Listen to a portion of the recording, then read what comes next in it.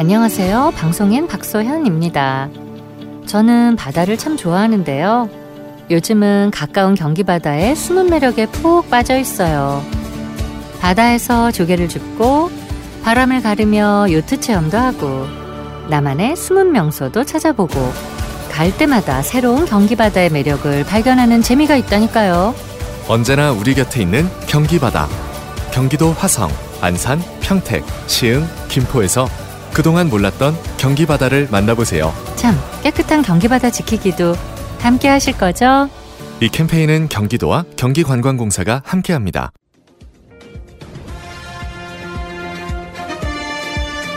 꼭 알아야 할 어제의 뉴스. 당초 이달 말까지 목표였던 국민 1,300만 명 백신 1차 접종. 점차 속도가 붙으면서 보름 앞당겨 목표 달성에 성공했습니다. 지난 2월 백신 접종이 시작된 지 110일 만입니다. 75세 이상 일반인 고령층을 시작으로 30세 미만 사회 필수 인력 등에 대한 접종도 시작되는 등 대상이 크게 확대되면서 백신 접종 속도가 빨라진 영향입니다. 정부는 이달 말까지 최대 1,400만 명에 대한 1차 접종을 마친 뒤 사회적 거리 두기를 완화하겠다는 방침입니다. 백신 접종의 효과도 가시화됐습니다. 90% 넘게 접종을 마친 75세 이상 고령층에서 그 효과를 보고 있다는 겁니다.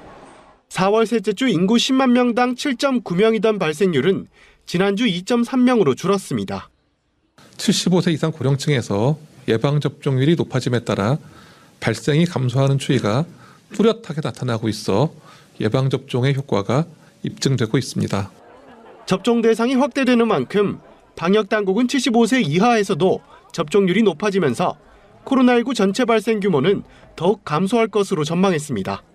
한편 하루 새 나온 코로나19 신규 확진자는 374명으로 집계됐습니다. 하루 전 77일 만에 신규 확진자가 400명 아래로 내려온 뒤 이틀 연속 300명대를 유지한 겁니다. 이 가운데 지역 발생 확진자는 347명으로 수도권 확진자가 전체 74%에 달했습니다. 연합뉴스TV 소재형입니다. 75세 이상 고령층의 경우 백신 접종이 시작된 4월 이후 확진자 수가 급감했는데 특히 접종률이 90%에 도달한 지난주엔 10만 명당 2.3명까지 뚝 떨어졌습니다. 이를 바탕으로 일상 회복을 위한 발걸음도 속도를 내고 있습니다. 정부는 다음 달 5일부터 시행할 새로운 거리두기 개편안을 이번 주 일요일에 발표할 예정입니다. 현행 5단계를 4단계로 간소화하고 다중이용시설 영업금지를 최소화하는 쪽으로 가닥을 잡았습니다. 현재 유행 상황이면 8명까지 모일 수 있고 유흥시설과 식당 등도 자정까지 영업할 수 있습니다. 다만 수도권의 경우 3주간의 이행기간을 적용해 6명까지만 모일 수 있고 유흥시설도 밤 10시까지 영업을 허용하는 방안을 검토 중입니다. MBC 뉴스 박진주입니다. 문재인 대통령이 오늘 오스트리아 국빈 방문 일정 도중 mRNA 2세대 백신을 개발 중인 독일 큐어백사 베르너 하스 대표와 화상면담을 갖고 이 백신의 아시아 태평양 지역 생산 거점으로 한국을 우선 고려해달라고 당부했습니다. 이 큐어백 측은 한국 백신 생산 능력의 우수성에 공감한다며 한국의 글로벌 백신 허브 구상에 지지를 밝혔습니다. 청와대는 오늘 면담을 계기로 큐어백과 논의를 이어갈 것이라고 밝혔습니다. 일본 홋카이도의 작은 도시 구시로에선 다음 주부터 백신을 접종해줄 의사를 구하고 있습니다. 하루 17만 5천엔, 우리 돈 177만 원이 넘는 일당에 홋카이도까지 오는 항공료 등 교통비를 무제한 지원해주는 건 물론이고 숙박비, 식사비까지 대줍니다. 백신은 있지만 의사가 부족한 지자체들이 비싼 일당을 주고서라도 의사를 데려오려는 겁니다.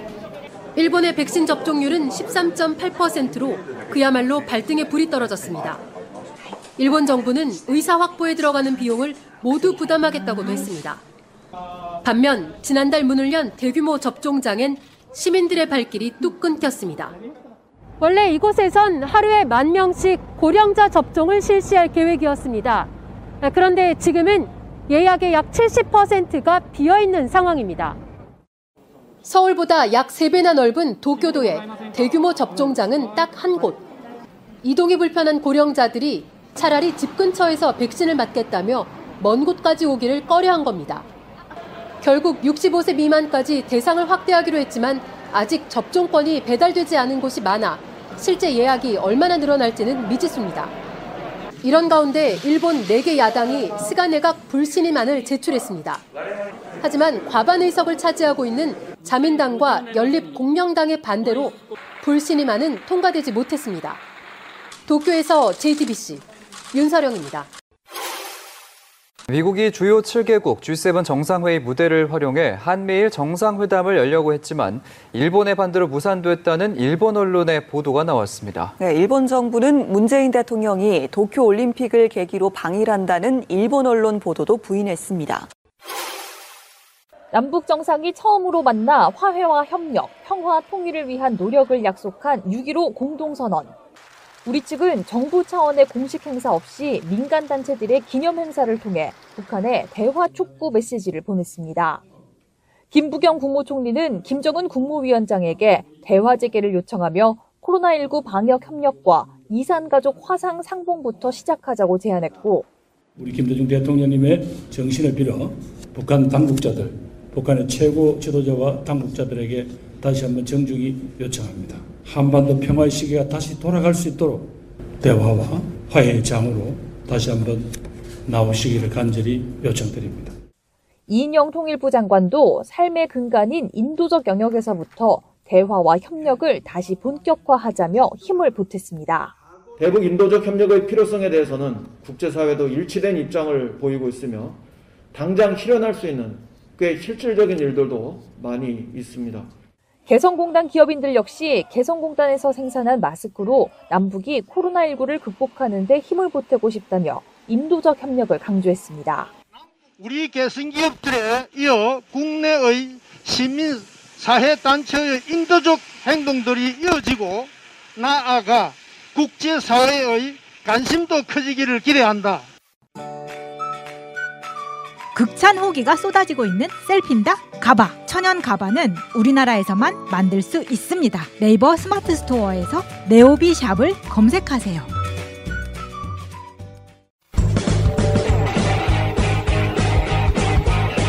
제도로서의 민주주의가 흔들리고 구타는 일은 이제 없습니다. 민주주의가 밥이고 밥이 민주주의가 되어야 합니다. 하태경이 대선 주자 지지율이 나오대요. 지난주 뉴스 중에 제일 재밌었습니다. 네. 하태경이 그 대선 출마한 것 자체가 되게 재밌었어요.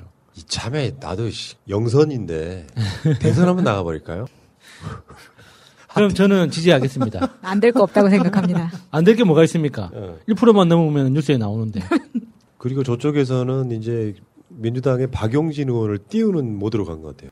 그러니까 3위에 올라섰다고. 이재명, 이낙연 다음에 박용진이라고. 정세균 4위. 정세균 어떻게? 정세균 4위, 추미애 5위. 뭐 이렇다고. 근데 아무튼 웃기잖아요. 이게 일종의 이제 이준석 효과라 그러는데 이준석은 정작 대선에 못 나가. 나이가 너무 어려서. 그리고 그 이준석의 아바타 한 명이 이제 대선자로 채워지는 건데 하태경도 뭐 자기가 대통령 되고 싶어서 올라가겠어요? 일종의 이제 팔짝이어서 나도 출마할게. 왜냐면 봐봐. 나중에는 필연적 유승민 등장할 거 아니야. 근데 이제 그 하태경은 개인적으로 자기 계산 속에 있는 것 같아요. 그러니까 내년 대선 후에 또 지방자치 선거가 있잖아요. 그러면 박형준은 분명히 공천을 못 받을 거 아닙니까? 그러면 거기에 누가 나올까? 하태경이다.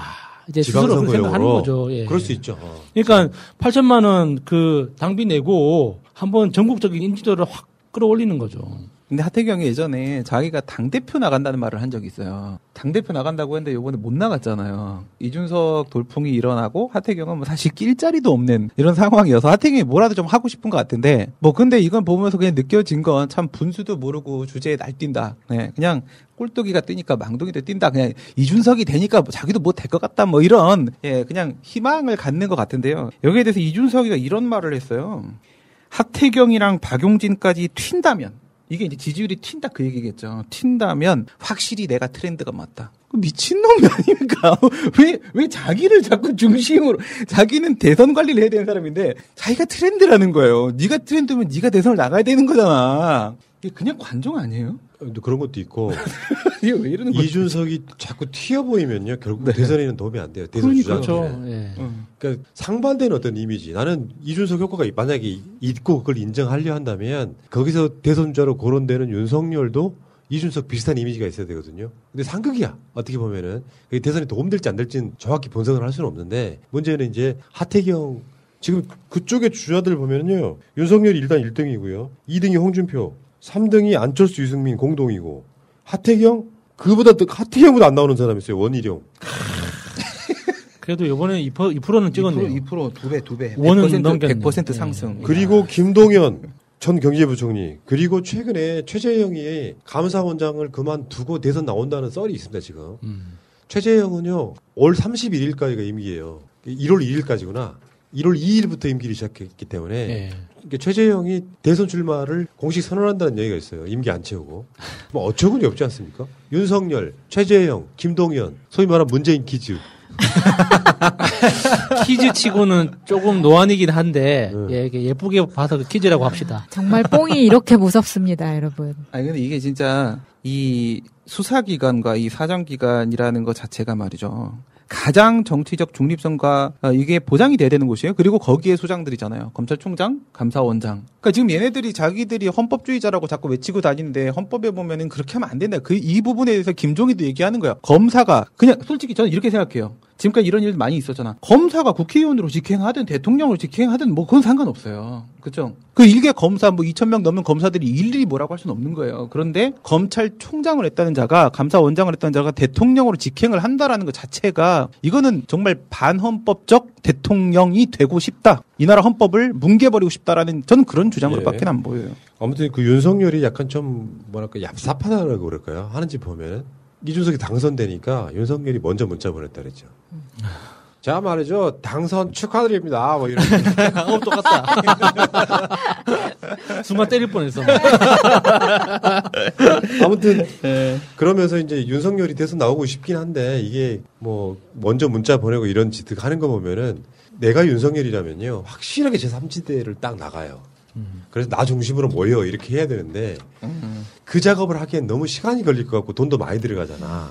그러니까 지금 하는 짓 보면은 사실상 속마음은 국민의힘에 얹혀가고 싶은. 근데 그게 그 공무원이 가지고 있는 태생적인 한계 같아요. 그러니까 자신은 뭔가 주도적으로 일을 한다고 생각하지만 결국에는 그 법률이라는 공간 안에서 자기 지휘권이 생기는 거잖아요. 그게 검사가 됐든 일반 행정직 공무원이 됐든. 그래서 그 행정 그 공무원으로서 높은 지위에 올라가서 자기가 굉장히 큰 권한과 어떤 그 책임이 생긴 것 같은데 사실상 그 법률이라는 걸 또 떼놓고 보면 결국에는 아무것도 아니었다는 거죠. 그러니까 그 공무원 태생으로서 자기가 없는 길을 스스로 만들어가야 하는 그 결단, 그 선택, 이건 정말 정치인의 어떤 고유한 특질이거든요. 근데 그 윤석열한테는 아직 그런 DNA가 아직 탑재가 안 돼 있어요. 그 공무원으로서의 그 DNA가 너무 뿌리 깊게 박혀 있다 보니까 결단을 내려야 될 시점을 지금 스스로 선택을 못 하고 있는 거죠. 근데 지금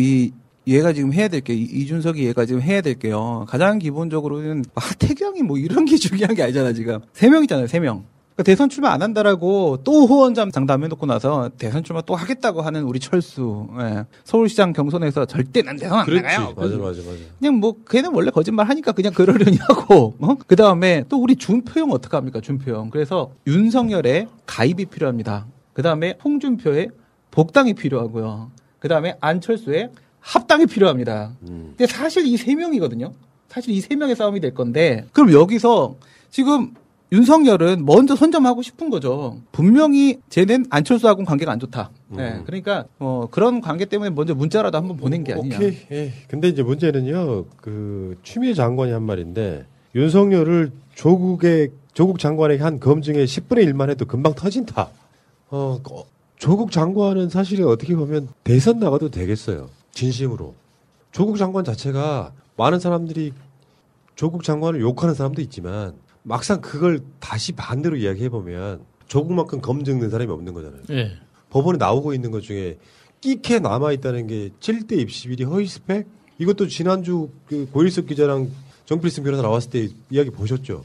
시간 부족해가지고 그게 허위 스펙이라고 했던 그런 지점이에요. 이걸 얼마든지 실드가 가능하다고 봐. 그 윤석열을 조국 장관의 10분의 1만이라도 검증하면 터진다. 이 말은 실제로 아까 말했던 이야기 중에 오늘 한 시간 내내 윤석열 이야기가 간혹 나오잖아요. LCT 비리에도 안 섞이는 데가 없고 사실 윤석열이 제일 먼저 봐줬던 대표적인 유명인가 하기스잖아. 하기스. 김학의. 윤석열이 대검에 있을 때 하기스 관련한 스폰서 그 이야기 제일 먼저 덮은 사람이 윤석열이에요. 그러니까 윤석열 자체가 특수부 검사들 덮죠. 한동훈 수사 방해했죠. 못하게 하려고. 장모는 아무것도 아니에요. 윤석열 자체 윤석열 부인 김건희가 코바나 콘텐츠로 받은 것도 뇌물. 예. 이 방식으로 쭉 해서 윤석열이 조국식으로 한번 털려봐요. 아니 그 정도까지 안 바래. 압색 70군데 이상 안 바란다고. 결론적으로 한 100군데 이상 갔다 그러는데 예. 밖으로 이렇게 알려지지 않은 것만 해도 그러면 윤석열 관련해가지고 어떤 이슈 하나 갖고 압색 한 10군데만 한번 해봐요.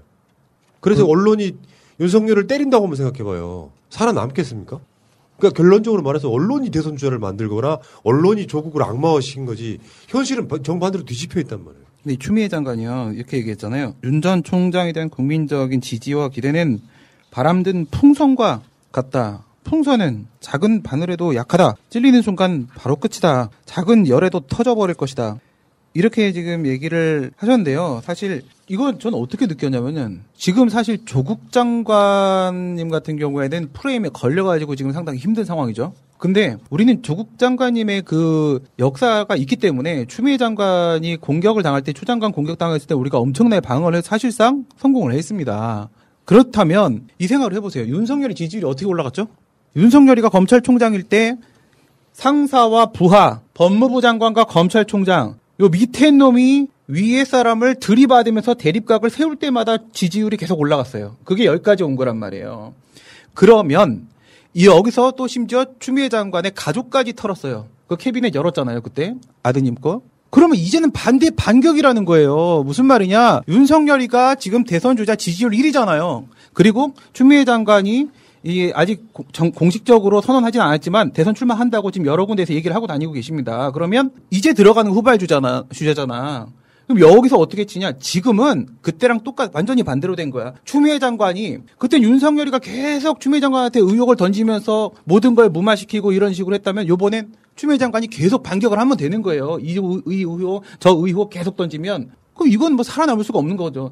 그때 얘가 썼던 전략 전술을 그대로 받아가 쓰면은 금방 내가 터뜨릴 수 있다. 사실 그런 자신감을 좀 보여주는 거다. 직접 경험하셨기 때문에 그렇게 생각을 합니다. 근데 그것도 언론이 도와줘야지 되는 거라고 생각이 드는 게 그게 언론 자해지수 1위가 만들어내는 대통령 선거인 거예요, 지금. 이게 지금 1위를 우리가 언제 뭘 해봤겠습니까? 근데 이걸 1위를 하다 보니까 그게 딱 한 장면으로 보여주는 게 윤석열이 대변인을 좌동아 우조선으로 뽑았다는 거예요. 근데 내버려둬도 된다고 봅니다. 그러니까 윤석열이라는 그 개인 자체가 정치적 어떤 그 내성? 그러니까 맷집이 없는 상태이기 때문에 언론에서 아무리 빨아줘도 당내 경선 과정에서 경쟁 상대가 정답.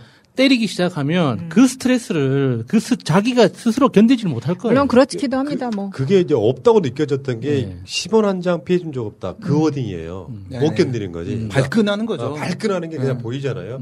이준석도 발끈과잖아요. 재밌겠다 하죠. 근데 저는 추미애 장관에 대해서는 저평가된 우량주라고 생각합니다. 사실 추미애 장관이 윤석열과 맞다이를 얻는 측면에 약간 이미지가 소모된 측면이 있어요. 예. 맞아. 하향 평준화된 거예요. 지금. 실제로는 추미애 장관 자체가 민주당 대표를 지낼 만큼 각종 콘텐츠나 아젠다에 굉장히 강한 사람이거든요. 그런데 윤석열과 대척점을 만들다 보니까 그것밖에 없는 것처럼 보이는. 그러니까 이건 언론과 윤석열의 최대 피해자가 추미애 장관이죠. 사실 언론이 추미애 장관에 대해서 너무 악의적인 이미지를 많이 만들어냈기 때문에 맞아요. 사실은 윤석열이 대도 안 하게 대든 거잖아요. 그런데 언론에서는 추미애 장관이 찍어 누르는 것처럼 그런 식으로 이미지를 계속 만들어 왔기 때문에 지금 현재 설문조사를 해보면 비호감도가 굉장히 높게 나오잖아요. 이거는 전적으로 언론 탓이에요. 실제로 추미애 장관은 법무부 장관 안 해도 되는 사람이었단 말이에요. 자기 급수를 낮춰서 검찰개혁이 대한민국에 그만큼 중요한 역사적 과제이기 때문에 자기 몸을 낮춰서 내려가서 직접 그 개혁을 수행했던 건데 그걸 윤석열이 개념 없이 치받아서 그런 식으로 난리를 만들어낸 건데 왜 추미애 장관이 모든 나쁜 이미지를 다 덮어썼겠습니까? 그러면서 민주당 쪽에서는 추미애 장관을 또 뭐 돕지도 않아. 뭐 이런 느낌이 있잖아요. 그래서 아니 조국 추미애 들고 가야 된다. 저번에 그 충격 먹었다 그랬잖아요. 그 털고 가야 된다고 말하는 새끼들 다 털을 뽑아버려야 돼. 제대로 털어야 돼. 그 이야기가 나왔을 때 추미애 장관 알아 누웠다 그랬잖아요. 그 말 듣고 충격 먹어가지고 내가 그냥 희생한 거였잖아. 근데 지금은 내가 봤을 때요, 그 윤석열 대척점에 있는 추미애 설명이 잘 안 되고, 추미애 장관은 그런 면에서 정말 만약에 법무부 장관을 안 거쳤다면 지금 지지율 최소 2, 3위는 하고 있을 겁니다. 그런 상황이에요, 지금. 이게 엄청 손해를 본 거지, 정치 일정에도. 그러니까 그러니까 이런 걸로 언론이 자신감을 갖게 하면 안 된다고 했잖아, 지금. 근데 이게 사실 추미애 장관이 자신감을 지금 얻으실 수밖에 없는 이유가 있어요. 지난번에 법무부 장관을 가셨을 때는 분명히 법적으로는 내가 상급자지만은 수사를 하려고 하면 어떻게 돼요? 결국 검사의 손을 타야 돼요. 검사의 손을 타야 되는데 그러면 검찰총장인 윤석열 걔네 가족의 손을 타야 되는데 이게 되겠냐고. 그러니까 저쪽에 가서 싸움을 한 거예요. 그런데 지금은 어떻게 됐어요? 지금은 이 정치판으로 가져온 겁니다. 추미애 장관은 당대표도 했었죠. 네, 오선의 당대표에 여기서 정말 엄청난 분이란 말이죠. 그러면 여긴 뭐야? 정치 어린이인 윤석열과 정치 어른인 추미애 장관은 이제 홈그라운드를 가지고 온 거예요, 싸움을. 저쪽에서는 검찰 손을 타야 되니까 내 마음대로 되는 게 없어. 짜증나 미치겠어. 근데 여긴 뭐야? 여긴 정치판이에요. 정치판으로 왔는데 여기 홈그라운드에 오면 윤석열은 추미애 장관한테 게임도 안 된다는 거죠. 그러니까 자신감의 표현이죠. 내가 터뜨려버린다. 우리가 때릴 필요도 없어요. 내버려 두면 됩니다. 그러니까 정책에 대한 이해도라든지 아까 말했잖아요. 내가 하다못해 박영진 포함해가지고 윤석열보다 못한 대선자는 없어요. 현재로서는 그렇습니다. 언론이 만약에 윤석열 빨아줘도 추미애 빨아주면 1등으로 올라가요. 그게 현실이라는 게 참 안타까운 거고. 자, 그 이야기는 일단 여기까지 할게요. 어쨌든 윤석열을 조국 털듯이 라도 바라지도 않아. 추미애 장관 워딩에 가면 10분의 1만 털어도 이 사람 풍선이 빵 하고 터진다 이런 이야기잖아요. 참. 내가 그런 생각이 들어요. 뭐 저쪽 무섭습니다. 언론 개혁해야 됩니다. 라는 이야기 하시는데 사실 윤석열이 아무것도 아닌 건 맞잖아. 그냥 일개 칼잡이란 말이에요. 칼잡이는 주방에서 일을 해야죠. 왜 대통령이 되려고 해요. 최소 고깃집 정도? 네. 알려내는 거 중요해요. 그러니까 뭐 자기 아버지가 경제학 교수여서 경제에 관심이 많았다. 나는 어렸을 때부터 이회영 선생에 관심이 많았다. 그런 사람 전 세계에 수백만 명이. 아 진짜 어이가 없어. 여드름은 골무면 터져요. 윤석열. 내가 광주 출신이어서 민주주의에 엄청 관심이 많았어. 내가 대선 나가도 돼. 그렇게 따지면. 나는 왜 부산에서 태어나서 민주당 당원일까요? 관심이 많아서. 브라질 아마존 지역에 자생하는 식물로 신의 선물이라 불리우는 타히보. 그 타히보의 껍질에서 고온 추출된 타히보차. 면역세포를 연구하는 사람들이 추천하는 최고급 차. 현재 많은 타히보의 연구 논문들이 발표되고 있습니다. 타히보는 면역력이 필요한 많은 의약품의 원료로 사용되고 있습니다. 효능은 홈페이지에서 확인하세요. nktaheebo.com. 미국, 일본 등 이미 선진국에서는 30년 전부터 애용되고 있습니다. 소중한 내 몸에 NK 타히보차를 선물하세요. NK 타히보차를 마시다 보면 자연스럽게 몸이 건강해짐을 느끼실 겁니다. 검색창에 NK 타히보를 검색하세요. NK 세포할 때 NK. 타이보가 아니고 타히보입니다. 박지희 씨, 코업이 블랙마카로 업그레이드 했다는데? 맞아요. 가격은 그대로인데 더 귀한 블랙마카로 업그레이드 했대요.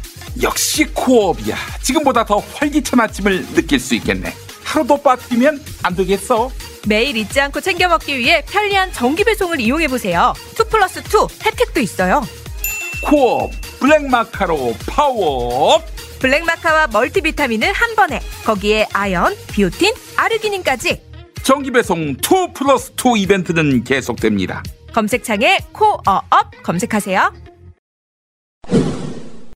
조국 장관 페북 한번 보겠습니다. 자신의 유튜브 방송에서 조국 일가 동남은행 35억 떼먹고 아파트 3채, 커피숍, 빵집 분산 투자, 사라진 돈이 조국 펀드 자금, 웅동학원 교사 채용 비리, 조국 모친 박정숙 씨 계좌로 들어갔다 등의 저와 모친에 대한 허위 사실을 유포한 전 조선일보 기자 문갑식에 대하여 경찰이 기소 의견으로 검찰에 송치했다는 서면 통지를 받았습니다. 윤석열 대변인격으로 조선일보, 동아일보 기자 출신이 들어갔잖아요. 저런 새끼들이 이게 검찰 자체가 기소도 못한 건 검색하다 보니까요. 신의 한 수에서 가상화폐도 터졌다. 그게 조국 장관이 연루돼 있다는 거야. 그런 거 고소고발하면 그 당시에 그러니까 이미지만 엄청 나쁘게 가짜뉴스 막 쏟아내가지고 그 나온 보도 중에 90% 이상은 가짜뉴스예요. 그리고 조국이라는 사람 악마화 시켰지. 그 실제로 보면 이런 식으로 이런 보도는 또 크게 안 해요. 조선일보 출신 기자가 그 내용 한번 봐봐봐. 사라진 돈이 조국 펀드 자금, 조국 일가 동남은행 35억 떼먹고 아파트 세 채, 커피숍 빵집 분산 투자 다 가짜뉴스야. 웅동학원 교사 채용 비리, 조국 모친 박정숙 씨 계좌로도 들어갔다. 이거 다 가짜뉴스였다는 거잖아. 허위사실보. 근데 지금은 조국은 그냥 나쁜 사람인 걸로 끝나고 털어보니까 표창장만 남아있는 상태. 그러니까 대선 나가야 되겠어, 안 나가야 되겠어? 나가면 이번에요? 나가면 좋죠. 아니, 내 말은. 나가면 좋죠. 조국이면 엄청 깨끗한 거라니까. 그렇죠. 어떤 미친놈들 들어와가지고 조국 내가 무슨 내로남불이네, 있잖아. 그 특권층이었다 이렇게 표현하는데요. 물론 그 말은 틀리진 않아요. 뭐까지만 맞냐면 조국 장관내가 소위 말하면 강남 좌파야. 좀 있는 집안이었던 거 맞아. 특히 정경심 교수가 물려받은 재산이 있어가지고 조국 장관보다 훨씬 돈이 많은 사람이야. 그래서 이렇게 무슨 스펙 쌓고 하는 거 해줬다는 것까지는 맞는데 그건 사과할 일이 아니잖아. 다 한 거니까. 다 한 거니까. 그러면 어떤 시점에 사과하라는 건지 나 되게 궁금한 건데 아무튼 이런 가짜 뉴스들이 하나하나씩 밝혀지고 있으면은 거기에 대한 언론사들이 이거 보도를 해줘야 될 거 아니야. 이런 식의 것들이 찔리니까 이 새끼들은 아예 이런 보도를 아예 안 해. 그러니까 조국 장관이 직접 밝혀. 그러니까 언론 개혁에 대해서 우리가 요구하는 것 중에 하나가 이게 정정 보도할 때 처음에 보도했던 그 분량, 그 크기, 그 위치 그대로 정정 보도를 해야 된다. 그걸 이제 요구하는 거잖아요. 근데 이 사람 같은 경우에는 자기 유튜브에서 한 거기 때문에 정말 대표적으로 처벌을 해야 되는 그러니까 이런 사람들은 정말 현행법으로 강력하게 처벌을 해야 되죠. 강력하게. 조국 장관이 자꾸 사과를 했다고 사람들이 자꾸 얘기를 그걸 물고 늘어지고 하는데 내용을 조국 장관님에 대한 그 문제 사건에 대한 내용을 모르는 사람들이 얘기하는 거고 송영길 대표도 계속 그런 식으로 말을 하는 거고 양정철이도 계속 그런 식으로 말을 하는 거고 하는 건데 이 사건 모르고 얘기하는 거잖아요. 지금 조국 장관이 사과를 했던 부분 뭐죠? 딱 하나죠. 부의 대물림입니다. 부의 대물림. 그렇게 부가 있는 것도 그런데 아니야. 부의 대물림이란 그게 무슨 말이야? 그냥 이런 거예요. 지극히 선한 사람은 죄의식이 그만큼 더 많아요. 조금만 잘못해도 내가 정말 미안하고 잘못한 것 같고 더 잘해줬어야 되는데 이런 생각을 하는 거예요. 니네들은 뻔뻔해서 그것이 잘못이라고 느끼지도 않아. 그런데 조국 장관의 생각은 뭐냐면 그동안 나도 그걸 모르고 그냥 살아왔는데 내 아들, 딸에게 이만큼 해줬던 것이 얘네들보다 없는 집 아이들은 할 수 없었던 것을 해줬던 것이기 때문에 사과의 지점이 그거예요. 그거. 그냥 그거 부의 대물림이라는 게 도의적 미안함이다라고 얘기한 것이지 법적인 문제라거나 어떤 부분에 대해서 사과한 적이 없습니다. 죄를 인정한 적이 없어요. 그럼 이렇게 치게 되면 이 부의 대물림이 정말 잘못이라고 한다면 말이죠. 이재용은 어떡할 건데요? 이 조국 장관을 욕하는 사람들은 그러면 이재용에 대해서 뭐라고 설명을 할 것인지에 대해서 얘기해봐요. 그는 부의 대물림을 얼마큼 받았습니까? 아니 저쪽 애들은 그런 사과 자체를 생각을 못하기 때문에 일단 이 사과를 그런 식으로 써먹는 거예요. 사과했잖아 이런 식으로. 그리고 국민의 90%는 이 사건에 대해서 정확하게 알지 못합니다. 그러니까 언론이 그렇게 막 뿌려대고 하면은 그래도 몇 명이라도 믿어주는 사람이 있으면 걔네들한테는 이득인 거예요. 그걸 못 잡고 있는 거죠. 엄청난 사건인 줄 아는 거잖아요. 그냥 우리 딸을 더 과외 더 시키고 학원 더 잘 보내고 해서 미안합니다. 그냥 혼자 뒀어야 되는데 이거일 뿐이야. 솔직히 그런 인턴이나 뭐 과외나 이런 거는 조민보다 제가 더 많이 받았을 거예요. 그러니까 우리나라 언론들이 사용하는 가장 흔한 전략이 그런 거잖아요. 실제 그 일이 중요해서가 아니라 많이 보도를 하면 중요하게 보이잖아요. 그러니까 조국 장관 가족들의 일이 중요하고 뭔가 심각해서가 아니라 보도량을 늘리면 늘릴수록 그게 실체적으로 진짜로 중요하고 아니고를 떠나서 그걸 받아들이는 사람들 입장에서는 중요해 보이거든요. 그러니까 그런 구조를 없애버려야 된다는 거죠. 네. 조국 장관 책 관련해서 이제 뭐 계속 읽고 있습니다만 진도 더럽게 안 나가네요. 바빠요. 시간이 없어요. 맞아. 그래서 지금 뭐 한 3분의 1이나 읽었나 모르겠는데 볼 때마다 속이 터지려고 그래요. 이거 보고 있으면. 아직도 책 안 사실 분들이 있을 텐데 하나씩 사시고요. 책이 정말 살 돈이 없다 하시면은 저 이메일로 연락 좀 주세요. 그냥 보내드릴게요. 네, 근데 아직 저희도 책을 못 받아가지고 못 보내드리고 있는 거기 때문에. 네. 샀는데 못 읽으신 분들은 저한테 보내주시면 제가 한 번 더 읽어드리겠습니다. 그리고 제 2번 읽었습니다. 한길사 페이스북 한번 볼게요. 여기 지금 먹판이 먹판. 우리 방송에 막 걸려 있는 게 다 국가무형문화재 제 106호 각자장. 짜장이네요. 각자장. 각자장. 이 각자가 이제 조각하다 할 때 각. 정찬민 판화가께서 조국의 시간 표지를 목판화로 제작해 주셨습니다. 감사하다고 이게 올려주셨는데 이게 지금 이 책하고 이거죠. 이거죠. 보여주세요. 이렇게 이 책하고 이렇게 돼 있는 거예요. 이거를 작게 만들면 안 보이니까 크게 만들었는데 요 아이디어는 제가 드렸어요. 정찬민 화백한테 작가님한테 이거 하나 만들어주세요 했는데 하나만 만들면 안 되겠다 해가지고 하나 만들어서 새날 주고 하나 만들어서 조국 장관대 가고 하나 만들어서 한길사 간 거야. 아, 진짜 작가님 정말 대단하세요. 이 세상에 딱 세 작품만 있는 거네요. 아무튼 조국 장관의 이 조국의 시간 이게요. 읽어보면 그런 느낌이 들어요. 이걸 어떻게 썼지? 진짜. 생각해봐봐. 본인은 부하가 치밀 정도로 엄청 힘들잖아요. 근데 이 책에 보면 나 억울해가 없어요. 객관적으로 설명하려고 되게 노력을 많이 해. 그거 쉽지 않거든요. 그러니까 재판을 하거나 할 때 정말 힘든 부분이 이거를 계속해서 객관적으로 보고 대변을 해야 되는데 그게 계속 감정적으로 흐르거든요. 나는 억울해. 이게 되기 때문에 굉장히 힘든 건데 그 부분을 완전히 뺐다는 거는 그만큼 속으로 삭힌 게 많다는 이야기예요. 그러니까 타고난 학자라고 느꼈던 게 한 서너 페이지마다 딱 한 단어씩 나오거든요. 속상했다. 분노했다.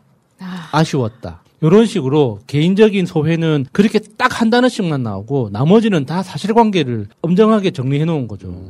아무튼 멘탈 대단한 사람이다 이런 생각이 들고요. 다시 말씀드리면 언젠가는 조국 장관이 대통령을 저는 온다고 봐요. 야, 그러면은 정말 역사상 전 세계사를 통틀어서 정말 케네디 대통령 이후로 정말 기록에 남는 대통령이 될 겁니다. 자, 어쨌건 뭐 조국의 시간 여러분 아직도 안 읽어보신 분들은 꼭 한번 읽읍시다. 그리고 그 책을 안 사도 상관없으니까 누구가 다른 사람이 읽게끔 만들어야 돼요. 20만 부가 팔리면 40만 명이 60만 명이 80만 명이 100만 명이 읽게끔 만들어야 돼요. 그게 중요하다. 그런 말씀 꼭 드리고 싶었고요. 황교안이 아직도 정치 활동을 하더라고요. 다시 시작한 거 아닙니까? 황교안이 대구를 갔는데 정권 교체를 위해서 역할을 다 하겠다는데 여러분들 황교안이 얼마나 비열한 잔지 기억들 되살려드릴게요. 대구 경제가 망한 게 문재인 정부에서 돈을 안 내려보내줘서 이런 식 뉘앙스로 선동한 적이 있었거든요. 대구 경제는 역대 보수 정권이 망쳐놓은 거예요. 한 번도 그쪽 시장이 민주당 계열이 된 적이 없잖아요. 실제로 팩트체크를 해봤더니 대구가 박근혜 때보다 더 국고가 더 많이 내려왔어. 그러니까 박정희 대통령 이후로 대구에 내려간 돈을 쭉 계산해보면요. 그 대구는 도로를 황금으로 깔아야 돼요. 근데 지금 아스팔트도 제대로 안 깔려 있어가지고 콘크리트 공사해 놓은 데 굉장히 많거든요. 그러니까 그 돈이 다 어디 갔을까요? 자전거 여행 해본 사람들은 다 알걸요? 경남에서 경북으로 바뀌면 갑자기 도로가 달라지고 경북에서 경기도로 바뀌면 도로가 갑자기 좋아집니다. 왜 그럴까요? 똑같은 자전거 도로인데 왜 경북만 이상하게 상태가 안 좋을까요? 신기한 일이에요, 진짜. 그러니까 황교안이 이게 나빠 이게. 얘는 안 되는 이유가 있어. 현 정부의 민생 파괴, 경제 파괴에 대해 심판해야 된대. 아무 맥락도 없어. 아까 우리가 방송 중간에 알려드렸잖아. 대한민국 경제나 이런 상황들이 얼마나 좋은지. 세계 열성권 안에 들 정도의 나라가 됐는데 경제 파괴, 민생 파괴에 심판해야 된대. 맥락이 없어, 맥락이. 근데 황교안은 돌아오는 걸 저는 환영을 하고요. 지금 황교안이 돌아오고 싶은데 다 돌아오지 말라고 그러잖아요. 이준석이 방송 되게 많이 했잖아요. 당대표가 돼버렸으니까. 그동안 이준석이 했던 말들이 상당히 중요하게 주목을 받기도 하는데, 항상 했던 말이 황교안 보고 비웃었어요. 그 사람은 국집 사람이 아니에요. 이러면서 항상 비웃었단 말이에요. 그러니까 황교안이 지금 뭐라고 그래요. 황교안한테 이제 이준석 돌풍이니 뭐니 이런 말이 나오니까 청년 정치 이런 얘기 자꾸 나오니까 나는 정치한 지 2년밖에 안 된 사람이다. 무슨 말이에요? 자기가 청년 정치인이란 뜻이에요. 나는 2년밖에 안 된 사람이다. 윤석열이 더 노예한 정치인이야. 2살 반이라 이거야 지금.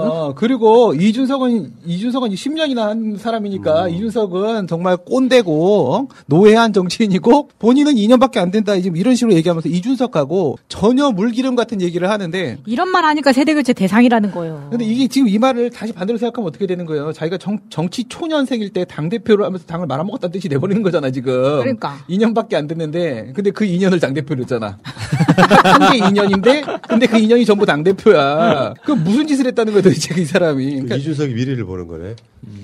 황교안도 영선이잖아요. 그렇죠. 아니 근데 네, 황교안은 말하는 것 자체가 너무 거짓말이 많으니까 이 사람은 뭐 때문에 이러는지 모르겠어요. 솔직히 본인도 적어도 법관 출신인데 글을 읽고 쓰는 건 할 거 아닙니까? 기도하다가 응답 받았겠죠. 아니 근데 그러니까 나왔겠죠. 오늘 한 말 중에서 진짜 웃기는 게 이런 거예요. 민주당 전신은 집회를 할 때마다 늘 불법이 생겼지만 우리는 장외 집회를 하면서 불법은 단 한 번도 없었다. 아니 할아버지들 맨날 모여가지고 집회 장소에서 응가하고 막걸리 마시고 방역 대책 어겨가면서 거기서 도시락 까먹고 완전 불판 다 한 거를 우리가 매체를 통해서 다 봤단 말이에요. 서점에서 담배 피고. 그러니까 아니 그래놓고 뭐 자기네들은 불법이 한 번도 없었대.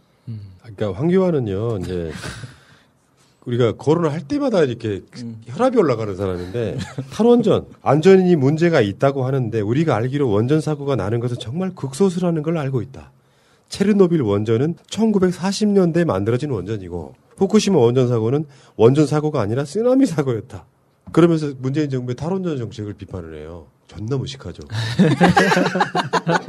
아니 왜냐면 그 후쿠시마 사고가 원전 사고가 아니라 쓰나미 사고였다는 말은 그런 쓰나미나 지진에 취약할 수밖에 없는 그런 사고가 나면 오늘 그래서 그런 사고가 나는 거지. 아무런 자연재해가 없어서 갑자기 빵 하고 터지는 건 아니잖아요. 예를 들면 우리나라에 지금 저 경상 남북도 해안선에 쫙 깔린 원전들이 지진 하나 나면 똑같은 사고 일어나는 거거든. 여기에 대한 이야기를 해야 되는데 뭐랄까 이 사람이 국무총리나 대통령 권한대행 했다는 게 놀라울 정도예요. 마인드가 이래. 황교안한테 한번 물어보고 싶네요. 그 핵분열의 원리나 핵분열 과정에 대해서 들어본 적이 있는지, 그 원자력 발전소가 어떤 방식으로 열을 뿜어내고 물을 끓여서 전기를 생산해내는지 그걸 한번 설명을 들어본 적이 있는지 궁금하네요. 근데 이런 말을 정말 사람들이 내가 어떻게 이야기하든지 모를 거야라는 그런 의식이 있기 때문에 이런 말 하는 거거든요. 그러니까 그냥 일반 국민은 너무 개돼지라서 내가 이렇게 말해도 일단 30%는 먹고 따라와 주니까 이런 말을 계속 하는 겁니다. 근데 이 사람이 저는 검사 출신이잖아요. 텍스트를 읽는 게 습관이 안 돼 있어요. 그냥 뇌피셜로 기소하고 뇌피셜로 재판하고 이런 것이 과거에 가능했기 때문에 텍스트 읽는 것 자체가 지금 준비가 안 돼 있는 상태고. 왜 기도하면 되는데 왜 공안검사 출신인데. 아 잠깐만. 기도하고. 질문. 윤석열하고 황교안하고 누가 더 무식해 보여? 투표하기. 어렵다. 1번 윤석열이 더 무식해 보인다. 2번 황교안이 무식해 보인다. 근데 없는 거는 황교안이 더 없는 것 같아요. 근데 무식한 건 윤석열이 더 마차님이 지금 윤석열 편 들었어요. 안 된다니까. 검사라는 게요. 똑똑한 사람 같죠? 출신이. 무식한 애들이에요. 아니 법을 알면 세상을 다 아는 거예요. 물리에 통달한 거야. 야 원전을 이렇게 표현할 수 있습니까? 그러니까 지진 나서 건물이 붕괴돼도 그거는 건물 붕괴 사고가 아니라 지진 사고다 이런 식으로 얘기를 지금 해야 된다라는 식인데 우선 저는 이준석이든 황교안이든 뭐 누구든 간에 이런 말씀을 좀 드리고 싶어요. 문재인 대통령과 이재명 지사의 공통점이 뭔지 아십니까? 왜 그들이 갑자기 지지율이 높아지고 이렇게까지 뭐 인정을 받고 이렇게 됐는지 상대방의 말을 들어요. 그런 걸 우리가 이청득심이라고 하거든요. 들음으로써 써 이자. 예, 들을 청자, 얻을 뜻자, 마음 심자. 상대방의 말을 들음으로써 그 사람을 내 편으로 만들고 그 사람을 이해하고 이렇게 이게 바로 정치다라고 생각을 하는데 이 국짐의 무리들은 듣지를 않아요. 말이 너무 많아. 어쨌건 진짜 존나 무식하다. 그러니까 무식해지는 거야. 근데 기대되는 사람 하나 있죠. 지금 이준석이 당대표가 되면서 홍준표에 대해서 복당을 늦출 이유가 없다. 이렇게 됐고 홍준표는 그 전에 이준석이 막 이제 지지율이 올라가니까 한때 지나가는 바람이라고 했다가 막상 당선되고 나니까 단칼에 품어야준다. 나를 단칼에 품어야 된다. 빨리 복당시켜달라 이런 거고요. 참 재밌다. 근데 거기 최고위원 중에 조수진은 또 홍준표 입당 반대론자거든. 예. 재밌어지는데. 또 배현진도 있잖아요. 최고위원 중에. 그러니까 또 싸우겠죠. 예. 홍준표 걔가 하나 있구나. 네. 그런데 조수진은 또 아래 것이 또 기어오르는 것도 겁나 싫어하잖아요.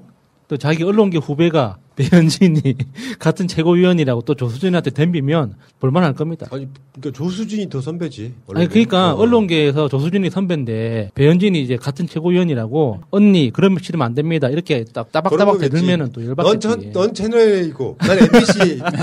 그렇지. 근데 물론 홍준표가 들어오는 거에 대해서 말이 많겠지만 저는 정미경과 김재원 그리고 조수진과 배현진 이렇게 뽑힌 것 자체가 검사 2명, 기자 2명이에요. 이게 너무 상징적인 거 아닙니까? 그러니까 뭐 국민의힘의 한계가 거기 있는 거죠. 그렇겠네. 그러니까 당대표를 통해서 상징은 얻었는데 실체가 없는 거죠. 아까 이게 그거야. 판검사 출신은 똑똑할 거라는 생각을 버려. 정치에는 아무짝에 쓸모없는 거예요. 그냥 법 기술자인데 여러분 다 아시겠지만 특수부 검사들이 정치적 사건이 없으면 낮술 먹는 족속들이잖아요. 그 시간에 책을 봐 이 새끼들아. 난 그렇게 생각해. 그 인문학서든 자연과학이든 뭐든 간에 그래 똑똑해져야지. 황교안 같은 무식쟁이가 안 되는 거야. 아니 진짜 사법시험 합격을 하고 나서요. 진짜로 걔네들 사무실에 가보면요. 어떻게 돼 있냐면은 뭐 민법 책이든 형법 책이든 12년 전에 합격했다 쳐봐요. 12년 전 책이 꽂혀 있어요. 내가 그래서 물어보거든. 야 요즘 책 안 사니? 그러면 그 이후로 공부 안 하는데요. 이런 애들이에요. 이런 애들이고. 근데 사실 여기서 저는 그렇게 봐요. 이 홍준표는 그래도 좀 뭔가 좀 난 사람 아닌가? 그래도 뭘 말은 할 줄 알아요. 말은 황교안이랑 다르죠. 당단보단 반숙이란 마땅히 끊어내야 될 것을 끊어내지 않는다면 도리어 그것은 기란 어떠한 큰 혼란을 가져오게 된다라고 얘기하는데 이게 바로 뭐냐? 3명이 들어와야 되잖아요. 아까 말씀드린 대로 윤석열이 들어와야 되고 홍준표가 들어와야 되고 안철수가 들어와야 되는데 이 3명 중에 1명이라도 안 들어오죠? 1명이라도 밖에 있으면 얘들은 져요. 그러니까 지난번에 우리한테 그렇게 졌잖아요. 쟤네들이 둘로 갈라져 졌단 말이야. 3명이 무조건 다 들어와야 돼. 다 들어와야지만 국짐은 힘을 가질 수가 있어. 그중에 한 사람을 후보로 내보내야지. 자, 홍준표가 국민의힘에 입당을 조만간 하게 될 것 같고요. 어차피 받아들여야 되는데 뭐 안철수도 지금 아예 합당이든 뭐든 간에 데리고 오려고 하는 것 같고 그러면 그런 사람들이 대선 나오면서 윤석열 그다음 내버려 둘까요? 다시 말씀드리지만 윤석열 검증을 아까 이야기하셨다시피 당 내에서 혹독하게 하는 검증을 거쳐야 될 거라고 저는 생각이 들고요.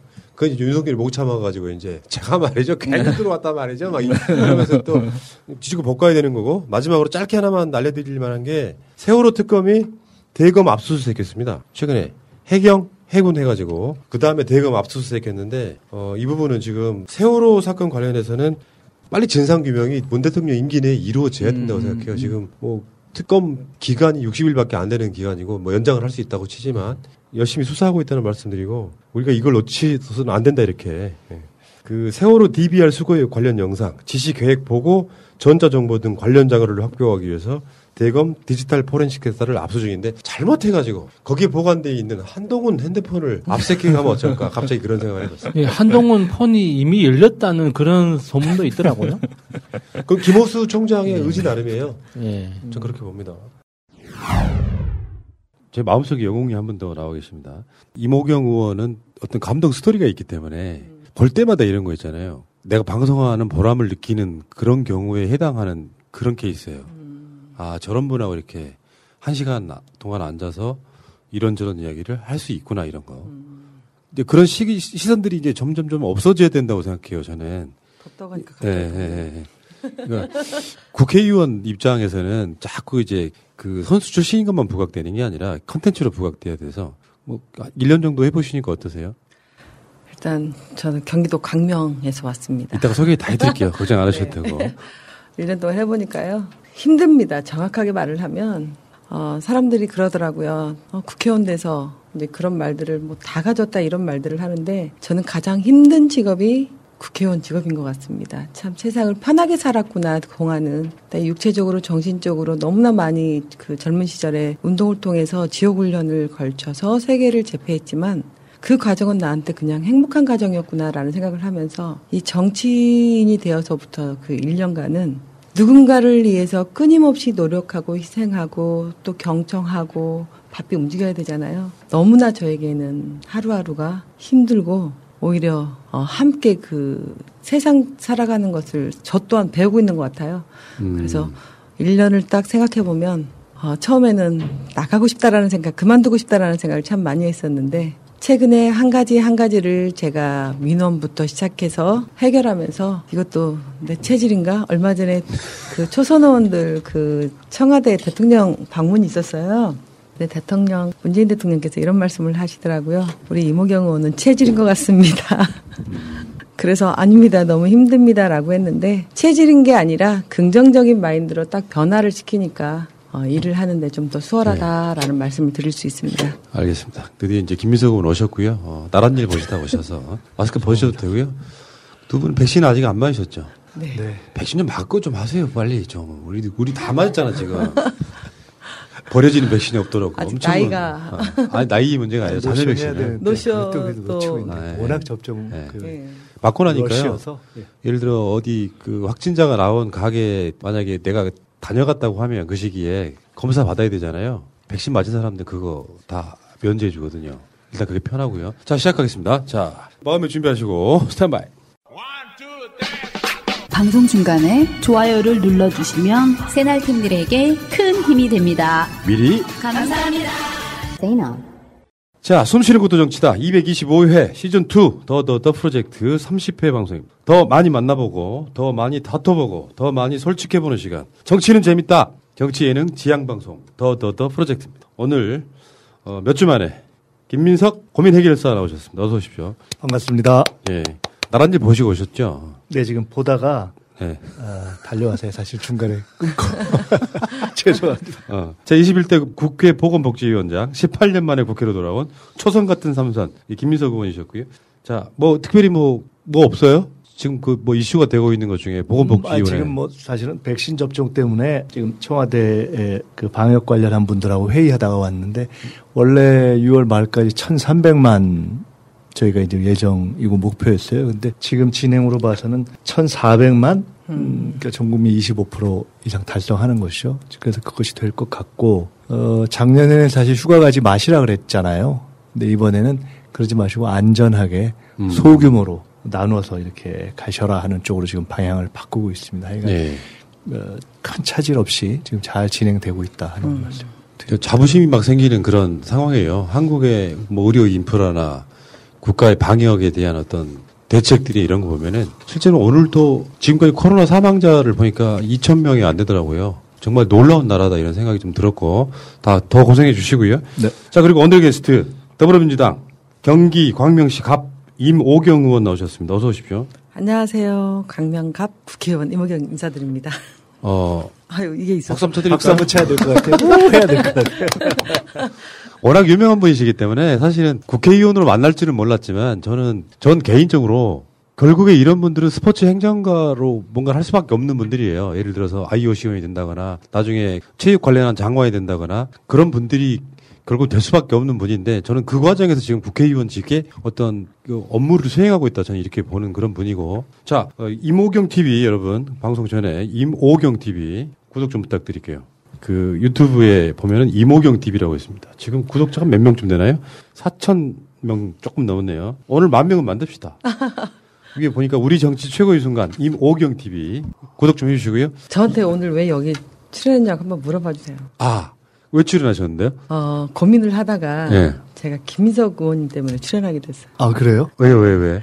제가 정치에는 젊었을 때 관심이 없었는데 90년대 김민석 의원님을 보면서 어머 정치인은 저렇게 멋있는 분이 있니? 진짜예요? 네, 이거 저는 거짓말을 잘 안 하는 편입니다. 그런데 가끔만 하시는 모양이에요. 네. 그런데 진짜 제가 20대 초반에 진짜 그 김민석 의원님이 너무 멋있게 막 데모하시는 모습도 멋있더라고요.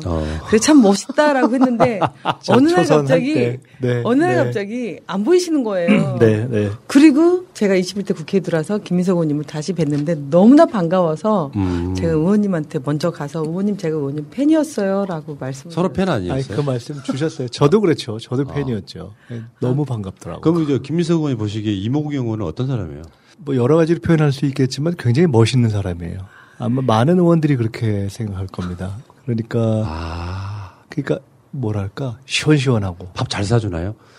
뭐 그것도 그렇고 제가 얻어먹습니다. 의정 활동도 잘하고 그러니까 굉장히 많은 의원들이 인간적인 매력을 많이 느끼는 것 같아요. 그런 분이시구나. 자, 5선 갑시다. 5선. 아유. 뭘 그 정색을 하세요. 이럴 때는 정치 예능에 나와서는요. 당근이죠. 하셔야지 그게 재밌어지는데. 이게 겸손해지시면 안 돼요. 여기 좀 뻔뻔해지셔야 돼요. 당연한 걸 물어보시니까 그러죠. 버릇하니까. 벌써 적응하고 있어요. 자, 이력을 보면서 간단하게 한번 이야기 한번 나눠볼게요. 1971년 12월 11일생 맞습니까? 네, 양력으로 12월 28일인데 부모님이 시골에서는 그 호적을 잘못 올리고 하잖아요. 예. 그래서 음력으로는 11월 11일. 예. 이분이 대단하신 분인 게요. 고등학교 때 이미 국가대표가 됐어요. 그거 쉽지 않죠. 중학교 3학년 때 이제 바로 대표팀 밑에 이제 상비군이라는 제도가 있었어요. 그래서 중학교 3학년 때 상비군이 되었다가 88 서울올림픽 끝나고 세대교체로 바로 대표팀에 발탁이 되었습니다. 저 어렸을 때 새빵 살았는데요. 같은 새빵 살던 청년 중에 하나가 조선대학교 핸드볼을 배웠어. 근데 키도 크고 너무 멋있는 거예요. 그래서 나는 농구나 이런 것보다 가장 먼저 접한 선수가 핸드볼 선수예요. 지금도 우리 지호도 핸드볼 잘해요. 야구를 했던 그런 게 있어가지고 핸드볼 공 갖고 이렇게 자유투하잖아요. 그럼 무조건 골인 집어넣는. 제가 핸드볼이 학교 체육에서 활성화가 되기 때문에 50, 60 세대는 다 한 번씩은 해봤을 우리 때가 거예요. 한참 핸드볼이 붐이었어요. 네, 학교 체육에서 활성화가 됐기 때문에 그랬을 거예요. 서대문 중학교라고 없어진 학교가 있었는데 제가 서대문 중학교라는 다녔었는데 그 학교가 없어졌는데 거기도 핸드볼을 잘했었어요. 알겠습니다. 올림픽에서 금메달 1개, 은메달 2개를 획득하신 분이고요. 1992년 바르셀로나 올림픽 여자 핸드볼 결승 노르웨이 꺾고 금메달. 이게 지금 황영주 선수가 마라톤 금메달 땄던 바로 네, 그 올림픽이죠. 네, 제가 11번째 여자 핸드볼이 11번째 금메달이었고 황영조 지금 감독이 12번째 메달. 네. 금메달. 그때 제가 이 올림픽 이거를 군대 있을 때 봤어요. 군대 있을 때. 네. 자, 다음에 1995년 세계 선수권 대회 우승. 이게 세계 선수권 대회는 올림픽이나 거의 버금가지 않습니까? 정확하게 이제 말씀을 드리면 올림픽은 그 당시 이제 10개 나라가 나오고요. 지금은 이제 12개국, 12개국이 나오는데 출전하는데 세계 선수권 대회는 24개국. 그러니까 9경기를 치러야지만 우승을 할 수가 있어요. 그래서 체력적으로 너무나 힘든 거죠. 그렇기 때문에 정확하게 말씀을 드리면 세계 선수권 대회 우승하는 게 더 어렵다라는 말씀을 드릴 수 있습니다. 그렇게 알고 있어요, 저도. 다음 1996년 애틀랜타 올림픽 은메달 그리고 나중에 결혼을 합니다. 그리고 출산도 했어요. 국가대표에 다시 복귀합니다. 이런 스토리가 굉장히 감동적이거든요. 사실 결혼을 하게 되면 선수로서는 상당 부분 쉬어야 되기 때문에 체력이라든지 굉장히 어려움이 있었을 텐데 2004년에 아테네 올림픽에서 그 유명한 우생순의 스토리가 나오는 거죠. 은메달. 그러니까 금메달은 못 땄지만 금메달보다 더 드라마 같은 이야기가 이때 2004년이었고요. 그러니까 1995년에는요. 그 일본 여자 핸드볼 리그 소속 히로시마 메이플레즈 감독으로 지도자 생활을 시작했다고요? 출산 후 복귀했던 것보다 더 전에 감독을 이미 하셨던 거예요? 제가 대학교 졸업이 94년이었어요. 네. 그래서 잠깐 그때 대표팀 활동을 쉬고 제가 이제 해외로 진출하고 싶었는데 이제 일본을 먼저 제가 스카우트 제안이 있어서 갔는데 그게 94년. 그리고 일본에 가자마자 플레잉 코치로 갔다가 95년에 감독으로 승격하게 되는 상황이었고요. 95년도에 제가 플레잉 감독으로 승격을 해서 95년도부터는 이제 대한민국 대표팀에 계속해서 선수로 컴백했다가 대회 마치면 다시 일본으로 돌아가고 그래서 양쪽 일을 다 했습니다. 일본에서 그럼 지도자 생활 몇 년이나 하신 거예요? 지도자 생활이요? 13년 반이요. 와, 오래 하셨구나. 네. 그 프로야구 초창기 때요. 백인천 감독이라고 네. 선수경 감독이 있었는데 그런 케이스인 거예요. 감독도 하는데 선수 기량이 그대로 남아있는 전설 같은 이야기죠.